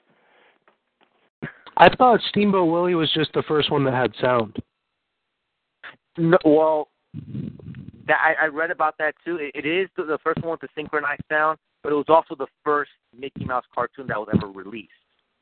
Gotcha. Yeah, Plain Crazy actually was made before Steamboat Willie, but they decided to release Steamboat Willie first because it was so revolutionary with the synchronized sound and all that stuff. And I'll throw this out. I think Plain Crazy is the funnier cartoon. Yeah, it has its own wackiness in it itself. And basically, I think it's about just Mickey building a plane, and he's taking Minnie aboard. I think that's Minnie, right? He takes aboard on it. Yeah. And, the plane, he's not building it right, and it fucks up. After a while, he, finishes it up, and then it fucks up again. I think that's what happened. I don't know if you guys can enlighten me on that. I can. Mickey's a dick. Yeah, I was going to say, Mickey's a fucking dick. So, before you even go on this thread, the common thread here is that these cartoon characters are dicks early on. I mean, we're talking about the cow is a dick, the goat is a dick, Oswald is a dick, Mickey Mouse is a dick. Mickey is trying to force himself on Minnie, and when she refuses, he tries to crash the plane. He's doing flips and shit to scare her until he gives her a kiss, and she jumps out of the plane. Bro, he throws her out of the plane. He thinks it's so fun. And then she steps out, and then she has her underwear as parachute. And he laughs at her. Yeah, he laughs at her, and then she slaps the crap out of him. But it's there's no other way to put it. You pretty much summed it up. He forces himself on her. I mean, there's no other way. And then when she refuses, all right, fuck it, bitch, we're going to crash this thing. Let's just be safe in the fact that there was no pinball machine around. Yeah, that one got ugly. This is not the Mickey that we grew to love over time. I don't know. I kind of like this Mickey, though. This dick Mickey, even in Steamboat Willie, he's kind of a dick. Look at all the animals he abuses in that one. Oh, yes. They should have Mickey act like this at the parks. Yeah, he walks over, just smacks the ice cream cone out of the kid's hand. No, Steamboat Willie, bro. Now, like we already alluded to, this was the first cartoon that had synchronized sound. Now, before that, it was basically like it was similar to the Alice comedies, the Oswald cartoons, where it was basically just silence with music playing in the background. Now, this one actually had synchronized sounds go along with the animation and the music, which was revolutionary for its time. Now, correct me if I'm wrong, though. Basically, what happens here is that he works for Pete on this steamboat, and he's another dick. Yeah. Pete, he's bro. not quite as big a dick as Mickey is, though. There's a theme here. Like, he just wants Mickey to get back to work. He might be surly, but he's still not like the dick that Mickey is. So Mickey gets thrown out of the main part of the boat with the steering wheel. Pete starts chewing tobacco, and he gets hit with it when he tries to spit it out. That's pretty wacky. And then this guy Mickey, bro, the parrot's laugh, or the bird or whatever, is laughing at him, and then he decides to just have fun, I guess, and he starts. Oh, before that, bro, Mickey Mouse tries to chase the boat because I guess she missed him while he was there, so he actually was able to get her onto the boat. And then what they do, I guess, to pass the time or to have fun because they're assholes, they start playing Turkey in the Straw, but using the animals on the boat as instruments. Now that's kind of well, you forgot the goat eats her like instrument and like all the sheets. So because it's this actually I really do like. So she like turns his tail into a crank, and she cranks his tail, and it comes out like a phonograph. That's right. Then Mickey goes into this psychotic rampage where he goes. It starts out cute where he goes into like the one room and he's got like the wash bucket and he's playing the wash bucket to it and he's playing like this drum to it. Then he grabs this cat and steps on its neck and starts yanking its tail to the music. It's like, Mickey, what the fuck? Then he grabs a goose and starts strangling it to it. And this is what he does. I mean, he has both hands on its neck and he's stretching it out to like the music. It's like, are you off your meds, Mick? What happened? And here's the thing with this. Now the little backstory. Walt Disney was inspired after watching The Jazz Singer. Now, The Jazz Singer, we can talk about this, on a regular Force perspective, too. It's an iconic film because it was the first of the talkies. Before this, it was all silent films, but Jazz Singer kind of changed the business in that it was the first actually, sound talkie film, the films that we know of today, with talking, for lack of a better word. So Walt sees The Jazz Singer and is inspired, you know what? We should make a cartoon with actual sound, synchronized with it. So after the whole thing with Oswald went down and then Mickey came into the picture, they made Plane Crazy, but it didn't impress like the distributors. That's why it didn't come out first, because when it was screened for potential distributors, they didn't like it. So he felt that maybe adding sound to a cartoon would increase the appeal of it as well. So, I mean, that's kind of cool, like The Jazz Singer. I mean, The Jazz Singer is already a revolutionary film, just in film period, but it inspired Walt Disney to make this, to change animation, and there you go. You get this, and he changed the business. I mean, I'd love to see what, like, the bigwigs said when they saw Plane Crazy. Like, they didn't like it. Like, they stroked their chin and said, it's good. I like how he forced himself on the woman. She should be back in the kitchen. But can he abuse more animals? I don't know. Maybe they thought that these millennials here weren't grabbing the brass ring enough. They're these damn millennials. These 1900s. Damn it. I didn't know what to call them. That's why I just said millennials. What is it, like 20th century years?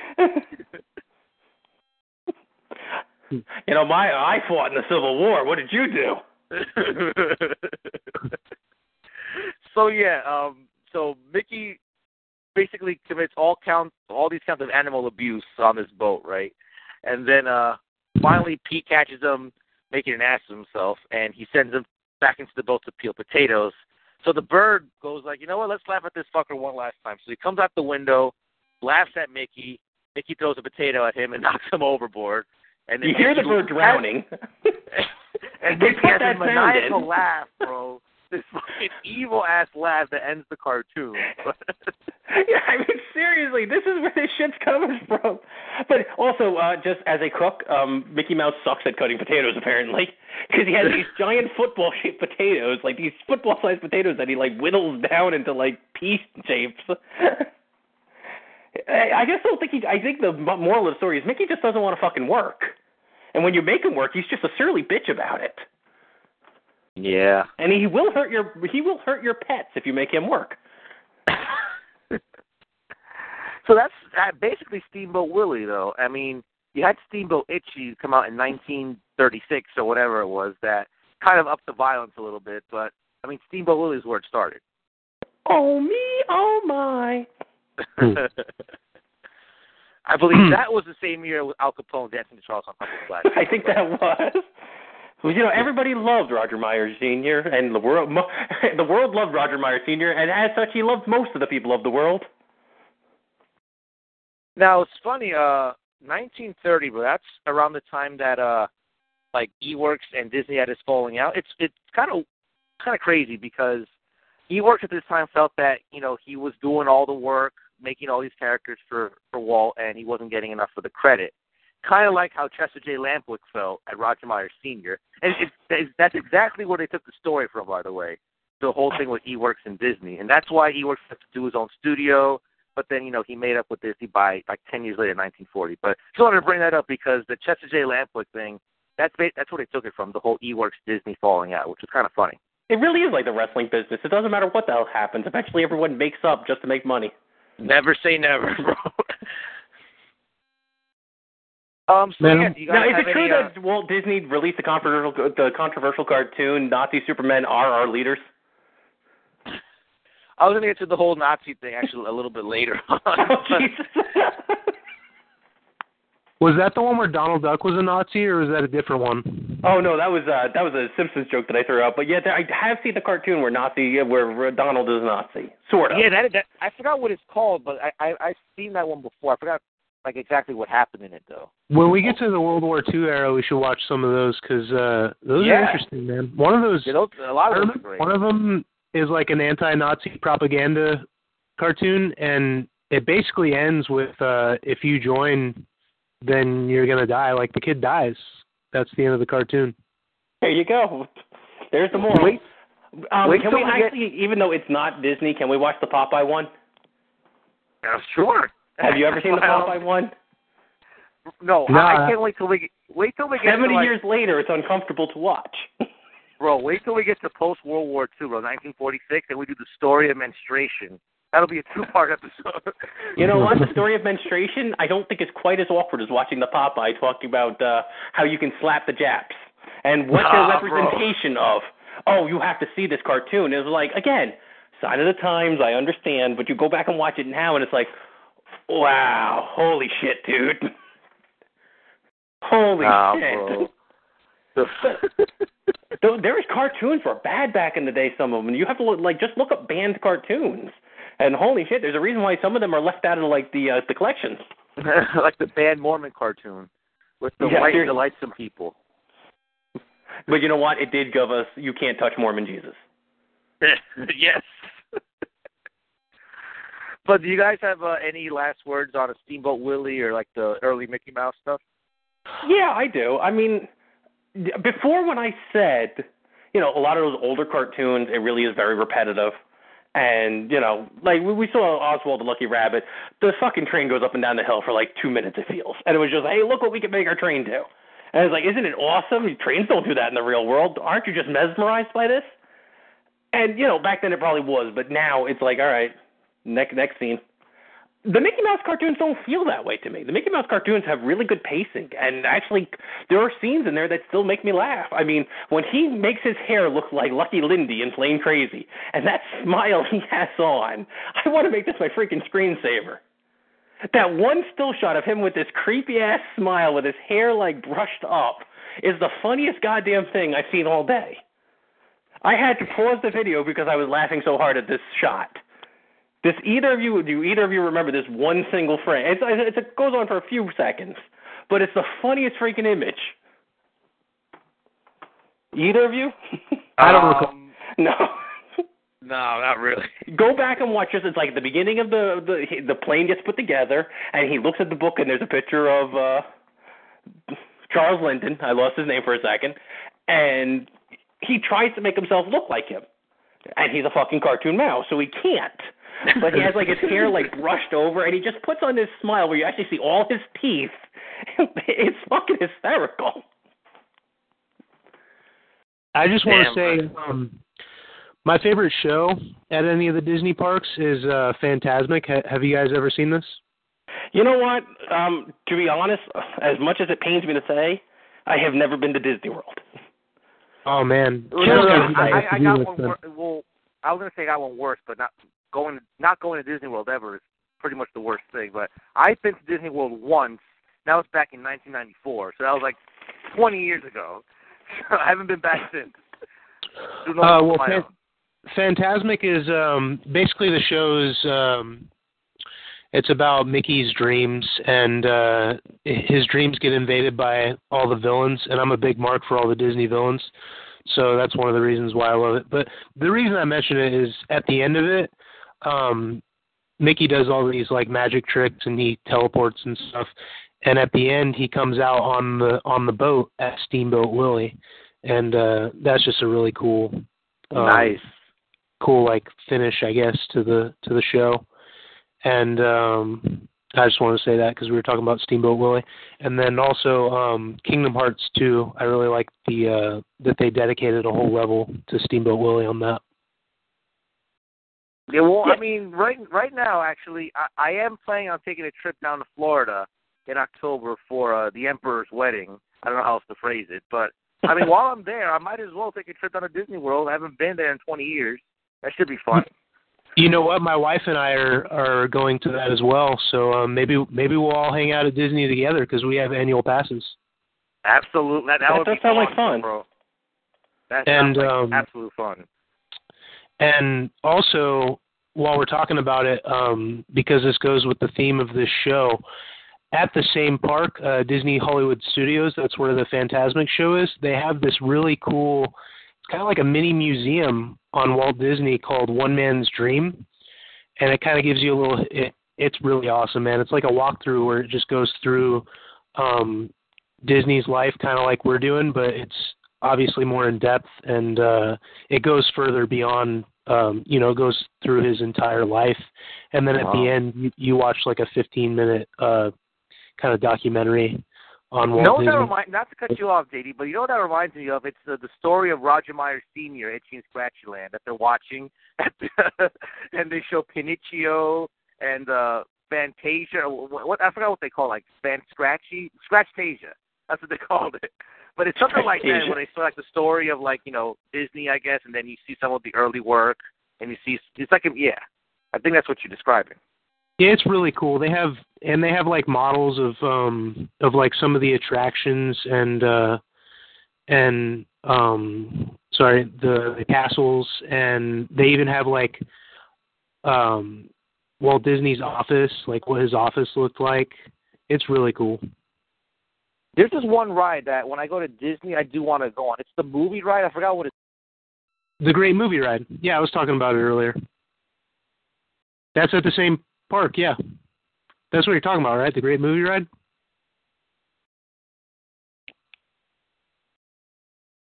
Did we lose him? Hello? Hello? I think we might have lost him.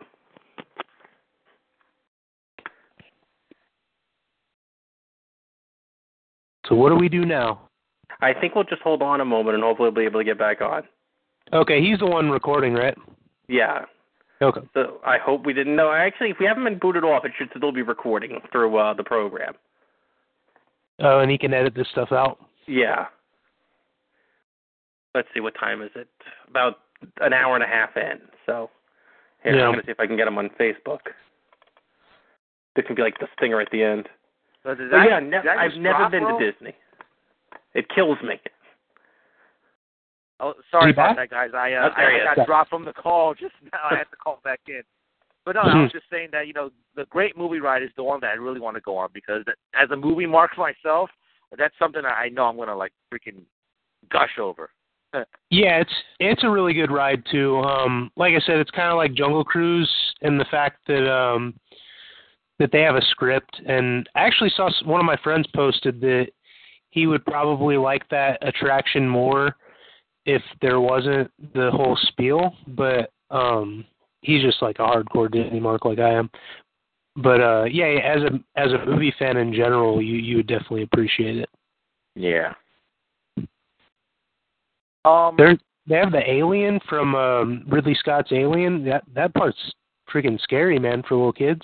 Oh man, my sister went down to Disney, I think, a couple years ago, and she went on the Jurassic. I think no, that's at Universal. I think the Jurassic Park ride. Yeah, that was freaking scary. Yeah, because she recorded some of it, and that was freaking scary, bro. Because once you get to like the part where like the dinosaurs break loose and all that, it's pretty wacky, but it's fun from what I've seen. Yeah, I remember being kind of afraid when I went on that when I was a kid too. Cause like you're afraid they're gonna pop out of nowhere, which I think one of them did, from what I saw. But yeah, well, I guess before we wrap up the show, because we already did Mickey Mouse and Steamboat Willie, which was the main thing here. Before we do that, we could talk a little about the Silly Symphonies. There's really not much to say about those. I mean, basically, Walt had this idea of like basically doing an animated symphony, and that's the whole idea came from. Setting animation to music, kind of like what the whole business was before Steamboat Willie changed that. And now, would you be able to, without looking it up, which came first? Because they sound awfully alike. Which one was first, Silly Symphonies or Merry Melodies? Because one sounds like a complete rip-off of the other. To be honest, I think Merry Melodies was first, but I have to look it up because I would have to look it up. I'm not sure. I feel like Merry Melodies came first because wasn't that Bosco back in the day, or at least Buddy? Yeah, because Bosco was like 1927, and the first Silly Symphony was like 1929. So I would have to look it up, but doesn't it? Now again, it could be just a coincidence, but doesn't it kind of sound like a ripoff? Pretty much. Yeah, Silly Symphonies, Merry Melodies. It's like the like the doppelganger. No. Ours is completely different. Ours uses a ukulele. That's like when Vanilla Ice ripped off Under Pressure, but he said it was different because he had like a tss in it. Oh, that was so stupid, bro. I love that interview because he comes out like a fucking idiot.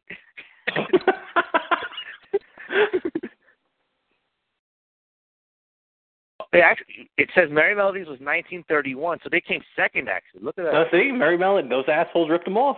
Those assholes ripped them off, bro.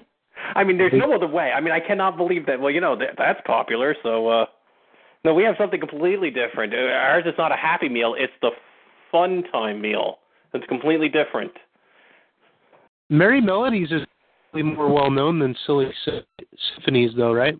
Hey, you know what? Which one came first, Hydrox or Oreos?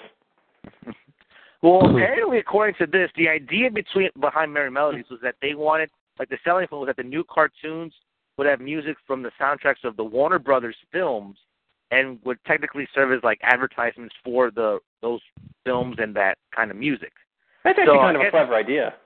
Essentially, like this, kind of the same thing as Silly Symphonies, but they had like, they were advertising like the Warner Brothers brand with those. So I guess that was what they tried to make it different, trying to make it unique, I guess. Oh, in case any listeners actually give a shit, everybody knows like Oreo's the famous one, but Hydrox actually was first. Oreo's ripped them off, but which one's still alive today? That's kind of what I meant with Silly Symphonies and Merry Melodies. It doesn't matter which one came first. It's which one's won. Now, the one I sent you guys was the first ever Silly Symphony, which is the Skeleton Dance. And that you get what I'm saying again, though? Yeah. Like, there was nothing I mean, I know you have to love really, it. Nothing happens. Nothing happens. Nothing fucking happens. At all. Except for the horrifying nightmare fuel at the end where all the skeletons can join. There's birds, calling, in sync with the songs, and then all of a sudden the skeletons show up and they start dancing in sync with the music. So, I mean, that's pretty much it. And then once daylight hits, they all run back to the tomb. No. There you go. No. What happens is they all crash into each other and form some horrible hybrid skeleton with 4 heads and the body of a horse. And with 2 pairs of feet chasing after them. So all the children, they were like, it's good, but the children aren't going to be crying leaving the theater. What can we do about this? Bro, what hybrid was worse, that one or the Rock in The Mummy Returns when he became like the skeleton Mantar guy. Oh, that was terrible. You know what? I'm going to still say this old-fashioned one because there's something creepy about like these old grainy with the static in the background. There's something inherently like horror movie-esque to them. Yeah, this looked more real than The Rock and the Spoon. Yeah, it's true. This had better quality. I mean, for what they are, I mean, they're basically music videos, and that's cool, and, you know, it's just to show off the animation style. But you go back and watch them, and it's like, I mean, the other one sort of had a story. Like, Oswald sort of had a story. He was trying to make the trolley go. This one, there was nothing. There was just skeleton showed up and started to dance. Yeah, and then Merry Melodies, too, actually tried to differentiate itself with the fact that they did actually try to incorporate some sort of plot to it. But, again, Silly Symphonies is just, you know, it's a symphony. It's, you know, it's just a performance. There's really no plot to it. There's no performance. You're just watching, you know, a musical performance, I guess. And you know there's some person at home listening to this that's pissed off at me. They're like, you don't appreciate this. Send your hate mail to superfriended@gmail.com. Or Superfriend's mailbox at gmail.com or fpmpodcast@gmail.com. Well, you can send the hate mail my way, though. He shouldn't have to read that. But, I mean, that's early Disney. And then, like, right after, you know, they continue with the Silly Symphonies. They produce more Mickey cartoons.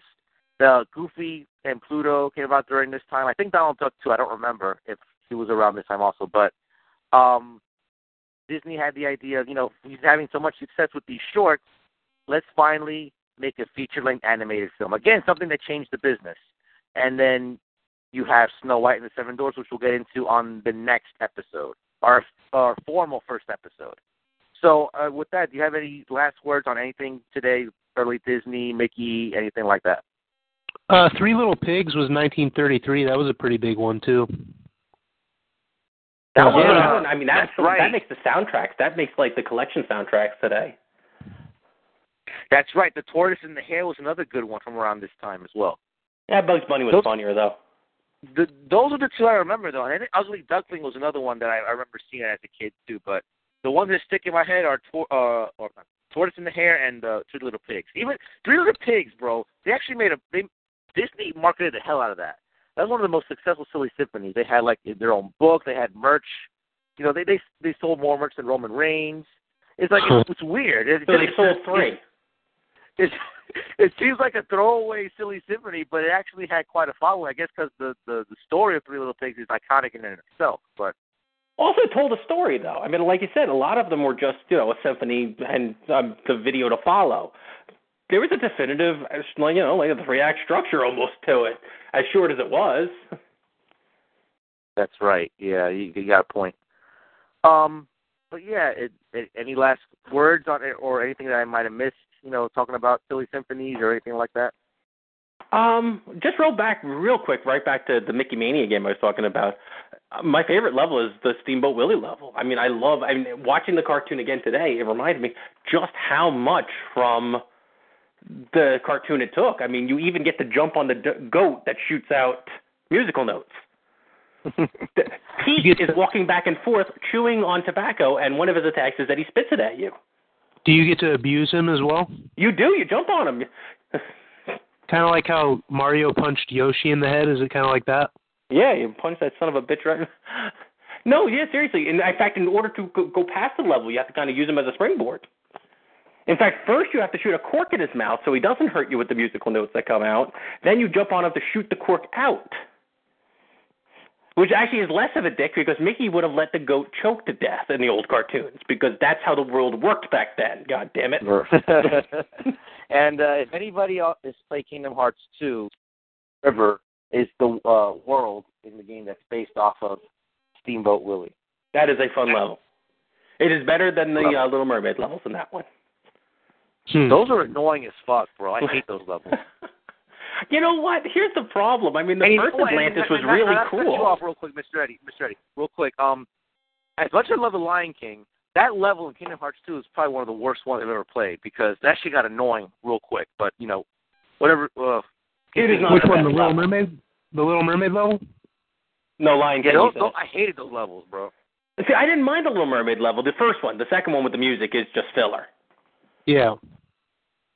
Actually, one of my favorite levels in the earlier games, and the first one was, I love the Winnie the Pooh level, where you actually collect storybook pages and it just expands the world. That one was neat. That was a nice little thing they did. And since I loved Winnie the Pooh as a kid, it was like Winnie the Pooh's all alone sitting there. He's like, all my friends are gone, and maybe I'll be next. Have you come to say goodbye to me? And it's like, oh, fuck the rest of the mission. We have to help Winnie the Pooh. Did you play all the pages at once, or did you come back after you collected each page?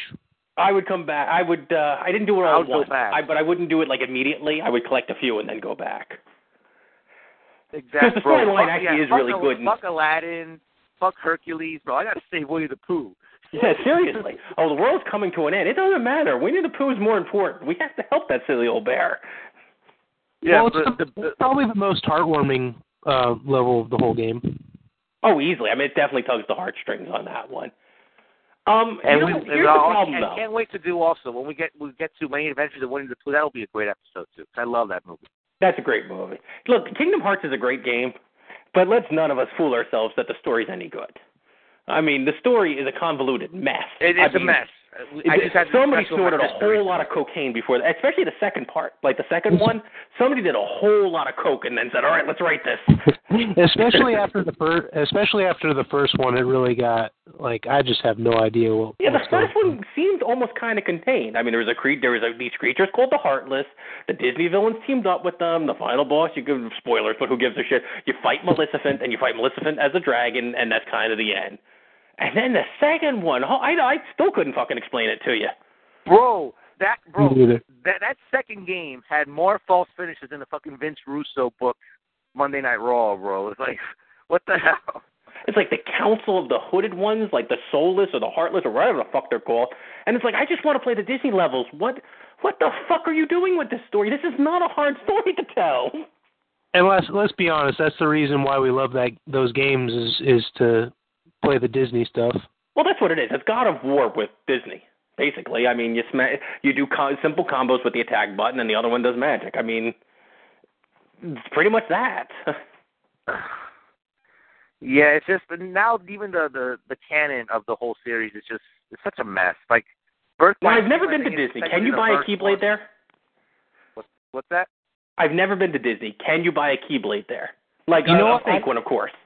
I don't know, but I know there was a video game store that sold like used games and stuff, and they had a Keyblade, and they also had Link's sword that you could buy. It's the stupidest weapon ever because it's a fucking key, but I still wouldn't mind having one on my wall. Yeah, that'd be badass to have mounted on your wall. Well, it's not just a regular key. It has like a charm on it that changes its power. That was kind of cool. To fire, whatever the hell it was. You know what the problem with that, though, is? That every level your Keyblade got stronger, and it would change the look of it. But I think they could have done it where you could have kept the old look while upgrading the power. Because, I mean, I really liked the Nightmare Before Christmas Keyblade. That one's nice, bro. But you couldn't keep it if you wanted to beat the game. Pretty badass. Yeah, I mean, but you had to upgrade it, and it would lose that look. Yeah. So did you guys get the ultimate weapon? I don't even remember. I played it so long. I never beat Sephiroth. Well, eventually when I played up to level 100 on both games, I got the ultimate weapon. That's how I beat Sephiroth when I got that one. Yeah, I mean, I couldn't beat Sephiroth. I mean, you either have to exploit Sephiroth and really like figure out like every single back in the old Nintendo days, like jump, rush forward, hit, back up, jump. Yeah, you basically have to be a little, kind of like. I don't say a bitch, but you have to be a little bitch about it. Like, tap, then hide, tap, then hide. Yeah, you really did. I mean, you had to know the pattern. Windshield. Like, I had the ultimate weapon. I think I was like level 85 when I did it in the first game, and I had the windshield like activated. Like, I had it upgraded to the max, so I had it like going the whole time. I mean, let's be honest. He was like trying to beat Mike Tyson. And Punch-Out, right? Yeah, seriously. He was like Mike Tyson's Punch-Out. I mean, because he would like one hit you and then, there goes half your energy. Undertaker in WWE 2K14? On the the WrestleMania mode? Where he's able to beat? Well, you on like beat him easy, though, if you... WrestleMania, bro, fuck that shit. You could glitch him, though. I mean, basically, you had to do exactly what we said before. You had to be like the pussy that kept running out of the ring. Get a couple of shots, and he's starting to hulk up, slide out of the ring, get away for a little bit, then like pick and choose your spots here and there. Yeah, it didn't feel satisfying doing it that way, though. I just remember he counter like a punch into the Hell's Gate in just out of nowhere. Oh, he does that kind. I mean, we could. I mean, it's a whole separate discussion. That sounds about right, bro. That's basically what he did. But there's a whole separate discussion about what's wrong with the modern wrestling games. That they think that increased difficulty just means the computer counters everything. And I feel my argument would be it actually does not help the game at all. It just really breaks the flow of the game. And yes, you can. They say, well, you can slide the counter meter down. Yeah, but that's like that shouldn't be an option.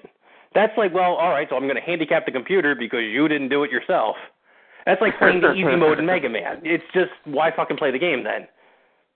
If your game needs that slider because something's fucked up, then there's something fucked up with the game. That being said, it's a great multiplayer game. Yeah, but I don't have 2K15 because I don't have a Xbox One. I don't intend on getting one for a while, or PS4. And I heard that the Xbox 360 version is not worth getting anyway. So, and plus, after this, they're just going to be exclusive to the new consoles. So I guess I'm done with wrestling games for a while. Well, you know what? I rented 2K14 and beat it, and I have not even touched 2K15 because, quite frankly, fuck the practice of the players in the game, but unless you pre-ordered, you don't get them. Ultimate Warrior in the second one, 14, is on the fucking disc. You play as the motherfucker through the story mode, but if you didn't pre-order, well, fuck you. You better pony up some money. I have the new one for, I think it was staying in Xbox this one this year. And you know what? Quite frankly, we've said it on Pixels and Bits. Fuck that practice. I will not support that practice. I have it on Xbox One, and you guys aren't missing much, so don't feel bad that you don't have it. That's exactly. If I ever get one of the newer systems, I'll rent it. I'll beat the story mode because that's all that's worth playing on those games anymore, and then move on. Because that is something Capcom's guilty of it too, where they had characters on a disc, but you better pony up if you want to do it. But what's even more of a slight on this one is that you better have bought this game sight unseen, because with the fucking track record, it's kind of hit or miss with these wrestling games a lot of the times. So give us the money now, because if the reviews suck, we want to get what we can get now. And he's a playable character through the story mode. So they tease you with it, too, that it's right there. I mean, there's nothing more than a cash grab trying to get all the money they can before you hear anything about the game. See, what depresses me the most is that a lot of those early wrestling games, I mean, I don't have to like early, but I mean like from the PS2 era, like SmackDown, Shut Your Mouth, SmackDown, Here Comes the Pain, even the first couple Raw versus SmackDown games, those had awesome story modes, bro. Like, the storylines were better than the actual product on TV. Here comes the one where they turned Kurt Angle into a female wrestler with a magic wand that Candice Michelle had. Or how about the one where you get to kill Eddie Guerrero in the first game after he died? After he died, right? Yes. Boy, nobody thought about editing that, huh? And there he is in the coffin, huh? That was a fucking wacky one, bro. That was a great storyline, bro. What about the one, I think from one of the newer ones, where like Sheamus and all like the British guys formed the stable? That was freaking awesome. The United Kingdom, that was great. That was a great little story they had there. And what about the one where they unified the world titles? I think it was from the first SmackDown versus Raw. That was a great one too. What about Better Than Utopia? Yes, that's MVP, right? MVP and Cena. Yep. Yeah, that was a great little angle too that they had in the game. Bro, a lot of these game angles are great. What about when Undertaker would do magic? Do you remember that one? That was 06, SmackDown vs. 06, I think. Wasn't that the same one where am I thinking? Isn't that the same one with Eddie Guerrero that you're stealing the urn, or is that a different one? I'm not sure. Yeah, I'm not sure now either. It might be the same one. I do like that this Disney podcast turned into a conversation about wrestling video games, though. It flowed naturally. We went from video game. We went from Kingdom Hearts to wrestling game, so it was okay. Because, to be fair, Kingdom Hearts storylines are as coherent as, like, a Vince Russo storyline, so it fits perfectly. That's true. Yeah, I mean, think about it. You have all these games now that are part of canon, but they're all out of order. You have Birth by Sleep, which is technically the first one, but, then you have, I forgot what it's called. Then you have Kingdom Hearts 1. Then you have Kingdom Hearts Chain of Memories, which is the Game Boy Advance one. Then you have Part 2. Then you have 365 over 2 days. And then hopefully you have Part 3, which at this point, they've been teasing that release for like 10 years now, it seems. But honestly, I don't know. I've kind of gotten out of it. I played 1 and 2, and I didn't even try any of the handhelds because they were all over the place. This one's before, this one's after, and it's like, no, I'm good. I got 1 and 2. I've beaten 1 and 2. Yeah, I don't know what the fuck happened in 2, so I don't need to know prequels because I'm still trying to figure out 2. The only handheld I played was Chain of Memories, which was good, actually, because it actually did help bridge the gap a little bit between 1 and 2. But then I tried to play 365 over 2, and I couldn't finish it, and then I was just done at that point. So, I already upgraded everybody in both games to level both my Soras to level 100 in both games with the ultimate weapon. So I was done at that point. You know what the sad thing is? To bookend this whole conversation and this whole podcast where we started talking about Disney Infinity. Imagine if they put, I hate to use the word effort when it comes to Kingdom Hearts storyline, but imagine if they put that kind of effort into Infinity and they had this giant storyline going on there instead of just sandbox mode. Imagine how epic they could have done it with all these iconic Disney characters. There is a story that talented writers could tell that would make this a must-buy because you'd have to play just to see this story. And instead it was just, kids will buy it. Kids will buy it anyway. And that's exactly what it is. Collect them all format, so that's, like you mentioned before, that's brilliant cash grab. And it's kind of sad when it comes to that, because like I said, there's not money left on the table, because that's the sad thing. You wouldn't get another dime out of it, but there's creativity left on the table there. And we know how creative Disney can be, so it's kind of sad that they didn't take that opportunity. Yeah, I agree. But I guess with that, unless anybody has anything else to say, I think we're going to wrap up Force Perspective episode 58, which is our introductory episode to our History of Disney series. We have a title for the History of Disney series, like Disney Palooza or Disney Apocalypse. I went with the very simple, the History of Disney. I see. Very good. Now, if you have a suggestion as to what we can name it, I'm all ears. Disney all up in your grill. I don't know. Disney Apocalypse. Nazi Disney men are our leaders. I like the History of Disney. Keep it simple. Yeah, let's keep it simple, right? Keep it simple. But for the listeners out there, any questions, comments, feedback, just send an email to ftmpodcast@gmail.com. Be sure to put in the subject line Force Perspective or FT. Now, I'll throw it to you guys. If you guys have any plugs, Mr. Ed, you can go first. Yeah, just keep an eye on this site. As I said on the other podcast, things were getting better health-wise for family members, and then they took a turn, and now they're better again, so hopefully I'll be able to get back on the site. Just as I started putting some stuff out, you can check out my video review of Breakout that went up a couple of weeks ago, if you haven't seen it. I know how many people have clicked the YouTube link, so not all of you have seen it. Get to it. It's pretty funny, if I do say so myself. And Breakout, I said Breakout, Kaboom. Kaboom is actually one of my all-time favorite games, so check that one out. And hopefully I'll be able to get a couple of laid-back gourmets, since I have them all set up on my computer with the pictures and all set and ready to go. If people would just stop getting sick on me, that would be nice. Well, speaking of the laid-back gourmet thing, I saw a picture, I think, on Twitter. I forgot who posted it. But I guess it was it was a bag of Doritos, right? But it was exclusive to Canada. I think it was ketchup-flavored or some shit. I don't know if you've ever heard of it. That sounds horrifying. I almost got Doritos at Costco the other day.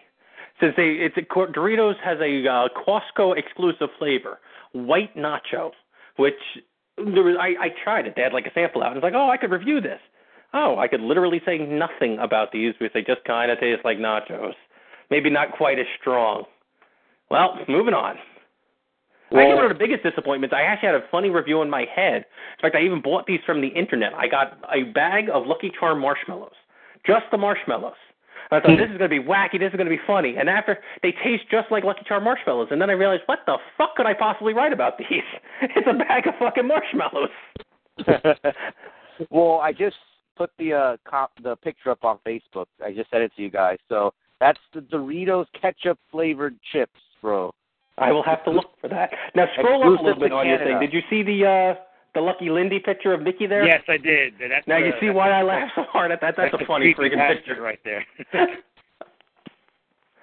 That is like epic levels of wacky right there. Great. JD, do you have any plugs? I guess I do a podcast with my buddy Craig. It's called The Oz Effect.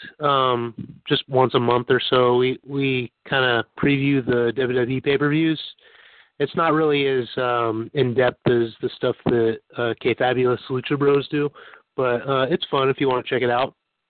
Nice. Other than that, not really, man. I got a baby on the way. Oh, that's pretty congratulations. Awesome. That's great. So you finally collected all the Dragon Balls and made that wish, huh? Oh, no, now another co-host of mine is having a baby. Like, what's going on here?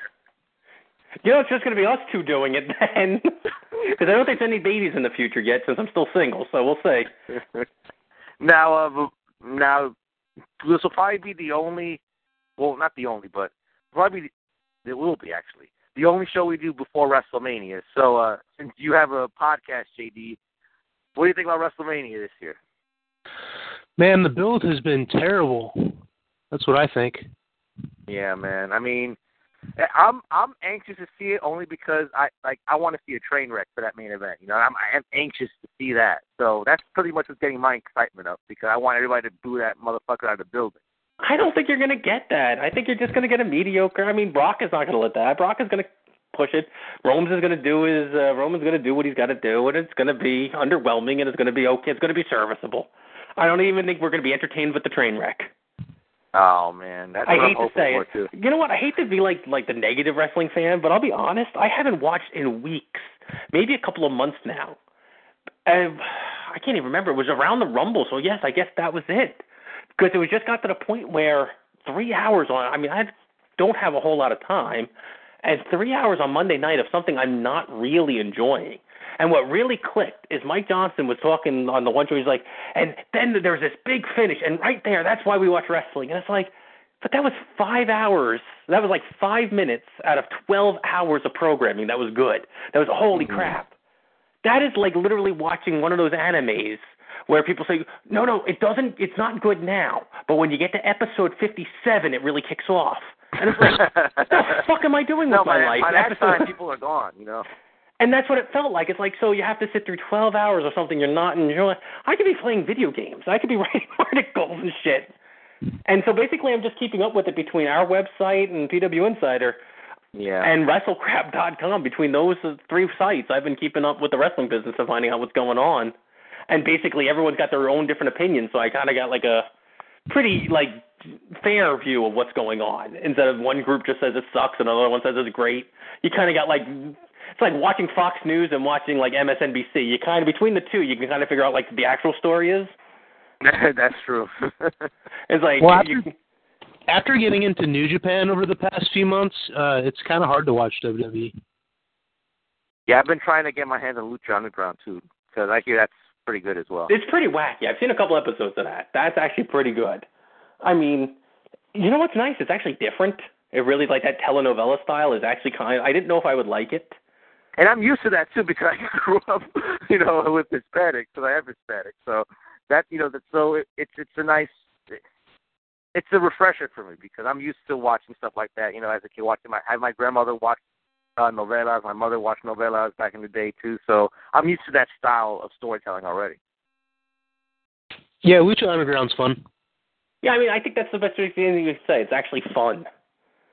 And like, I'm not even saying like, oh, WWE sucks, and everything sucks. It's just, it lost my attention for a little bit. I'm not going to be one of those fans that say, I'm never going back, ever. Yeah. In a couple of months, I'll probably go back again. I'll turn it on and start watching again. But it was like, I need a little time off.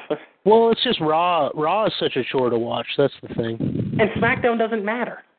SmackDown doesn't matter. And that's what it is. SmackDown doesn't matter. NXT, I hear, is really good. But honestly, I dropped the network for a little bit, too. $10 a month. It's not a lot of money, but you know what? $10 gets me $10 and a couple of bucks added to that gets me a loot crate. Yeah, $10, you know, can get me a lunch for a couple days in the week. Yeah, I mean, you know, I mean, I don't know if D showed you the thing I got him for Christmas. I got D and Rob this loot crate. It's like a box of geeky shit that just comes in the mail once a month. And it's like themed, and like the one, it was like video games, and I got like a little Mega Man helmet that's on my desk right now, and a Street Fighter headband, and there was a T-shirt in there, and it was all this cool stuff. And like last month was like retro, was gaming, so I got like a limited edition pack of playing cards. It's like heroes versus villains playing cards. I haven't played it yet. rock, paper, scissors, dice. I got a Space Invaders tie, like a black tie that has like the Space Invaders on it. It actually looks really nice. I was like, I could do that, or I could have the WWE Network that I haven't watched yet, really. I mean, for me, it's only getting any use right now because of NXT. I'm actually trying to keep up with the weekly shows, and I'm liking it, actually. I hear it's excellent, NXT. That's not a knock against NXT. It's just not worth $10 for me yet, especially when I'm not feeling wrestling at the moment. Like, if I can always go back and watch, like, the old episodes, like, and catch up. But, I mean, I was so excited when it first came out because I missed a lot of the old ECW stuff. I caught some of the older stuff, but the newer stuff, like, I don't know how to phrase it, like the later years. So I'm like, I can go back and watch, it started with episode 47, and then it went to 59, 62, 66. What the hell? And then Raws, they weren't up there. Now I know, like, Nitros are up there, but after a while it was like, I'm not watching any of this. Yeah, they're pretty slow in putting all those up, I've noticed. I mean, I turn on the TV, and it's like, well, I could watch that, or I could catch up on a different show on Netflix, or I could watch this on Netflix or Hulu, and it's like, I kind of want to watch this on Netflix. I kind of want to catch up on this series. Well, I haven't seen all of Adventure Time yet, and I hear that's getting really good. I should watch that. Well, let me check out Gotham. Everybody keeps saying that's good. It's not, but everybody said it. Which I Gotham lost fizzled out after like episode 5, bro. I have time to watch it, so I'm just gonna wait till the season ends. And I'm just gonna binge watch. You know what it was? I can tell like Gotham was underwhelming to me because I was kind of like recording it every week and watching it until it hit that mid-season point where it was like, wow, now you have to wait a week, like 6 weeks before we come back. But to me, after the 6 weeks, I just didn't give a shit enough to start recording. Yeah. I agree. It was almost like one of those games you play out of habit that you have to log on every day out of habit, and then you wait a little while, and then you just don't do it anymore. Yes. Unfortunately, bro, I hate to say this, but The Simpsons tapped out. That's how I am with that game now. I used to log on every day and do stuff, and now I barely log on once a week. You know, it's sad, but you know, it's just this. I'm bored of it already. You know, it's not a great little game. Things. I love those The little Simpsons. things like the superhero promotion. I came back for a little bit to get some of the costumes, but now it's just, you know, it's just my sprinkler just got so big and it's just so much stuff to do. There's so many tasks I have to like do this and do that, and so much. It became work. It became work than actual fun. Exactly. And you know what? Again, it's the practices. I really can't go into the in-app purchases, nickel and dime bullshit. I just can't get into games like that anymore.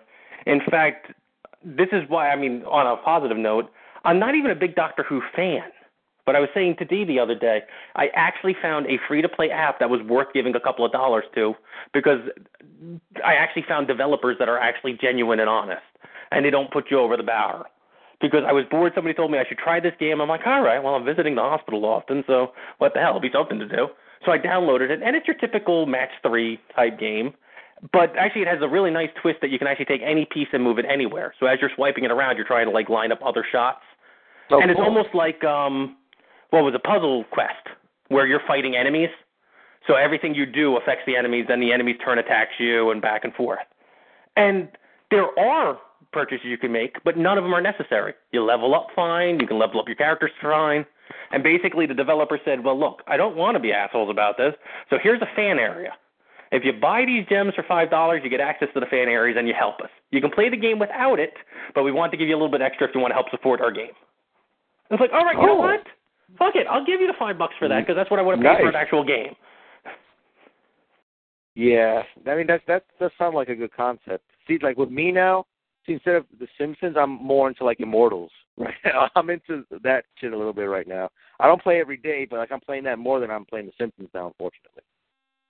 And I wish The Simpsons Immortals were good. Is a nice time killer. I gotta say that. See, The Simpsons became work for me, like I just said, but Immortals is a nice little time killer though. It's not great, but it'll do for a mobile game. Well, that's what it is. A mobile game should just be something, honestly, as crude as it sounds, it should be something you whip out on the toilet and you play for 5 to 10 minutes, or while you're waiting for a bus, or while you're waiting to get gas, or something like that. It shouldn't be something you play for hours on end. It just should be something that you occupy your time for a little bit, maybe while a TV show is playing that you're not really into when you're doing it in the background. Are you guys South Park fans? Yeah. Actually, you know what? That's a show I binge watch. I missed like an entire season and then watched like the entire season all at once. Did you see the Freemium Games episode? I've seen clips of it, and it's perfect. It's basically everything I have said that's wrong with those games on the show. Pretty much. I mean, because on Pickles and Bits, I've railed against it more than once. Only because it's not a, look, like I said, the game I'm playing now, it's not an evil concept if it's done right. It's just that more people are more interested in how can we piss people off and make them just frustrated enough, make the game just addictive enough but unfun enough that they have to keep paying, but not worry about if the game's fun or not. It's how much can we squeeze our customers for. Instead, I think the analogy that the best sums it up is, it's not let's make a fun game to make money. Let's just make a game to, how's that? I fucked that up. It's thinking about, instead of trying to make a fun game, you're trying to make a profitable game. Instead of, why don't we make it both? Like Grand Theft Auto, it's an extremely popular game and a very financial success, but they still focus on making a really good game first. Yeah, those games are fun. Whether you like it or not, I mean, they're quality games, and they deserve, when people buy them, they're buying them for a reason. Games like Candy Crush, where you get to pull you up, you die 3 times, give us $1. I'm sick of that game. To your friends. I'm glad to say I'm one of the probably only people that never got into that game at all. I never got into it. See, that's why I actually like this one, because Candy Crush, like Bejeweled, never feels like an actual puzzle game to me, because you can't set anything up. It's just which ones can you swipe that are next to each other. Yeah. There's no strategy involved, at least this or I forget the name of it. It's I want to say Pokemon Puzzle League, but it was actually based on a different game. It's the same game. It's the same kind of puzzle game. Basically, Puzzle Attack, something like that. It doesn't matter. Those games are swiping block puzzles, but you can set up strategies. Like you try to, all right, I'm going to swipe here, swipe here, swipe here, swipe here, and then when I do this one, I'll get 7 combos in a row. In Bejeweled, if you don't have a match to make, you can't make a move at all. So there's no real strategy. It's like, which one, can you find the one to match? It's more like, can you match the colors, or where's the Waldo? I think, didn't Mario Party, it's like Tetris kind of, right? You got to have to match everything together. I think Mario Party had a similar game like that, too. Yeah, Mario Party had a game similar to that. I wish I could freaking remember it, and I don't want to go on the computer and cheat and look it up. It was called like the Mario Block Party or something. It was some shit. It's something like that, because they themed it for Pokemon and for the Nintendo 64, and it was the exact same game. And basically, you're playing against someone else. And it's almost like Puzzle Fighter, that the game doesn't end until you defeat the opponent, whether it's person or a computer. And there's actually, just like Puzzle Fighter, there's actually strategy in that game. And I feel like Bejeweled and Candy Crush and all of those, there's no actual strategy to it. Yeah. Although we've already talked about like the worst offender, that Dungeon Keeper. That was the biggest insult to gaming. I stay away from that shit too. So we won't. Yeah. Especially now we're getting a little bit off track, so I think we should probably. We're creating our own mini show here. With thank you for coming to this preemptive edition. There's a special edition of Pixels and Bits. So, everybody, next episode, our first official episode of the History of Disney, we're going to focus on the very first feature-length Disney animated feature cartoon, and that's Snow White and the Seven Dwarfs. So, any final words, JD, Mr. Eddie? I think I've said enough. Yeah, I think you have. JD? I'm just excited to start watching these movies again. Me too, man. We're going to have a lot of fun, too. So with that, on behalf of JD, on behalf of Mr. Eddie, I'm Sports Guy 515. That'll do it for Force Perspective episode 58. Next episode, 59, we'll be back with Adolfo. And next episode of History of Disney, we'll start our road with Snow White and the Seven Dwarfs. So until next time, take care, everybody.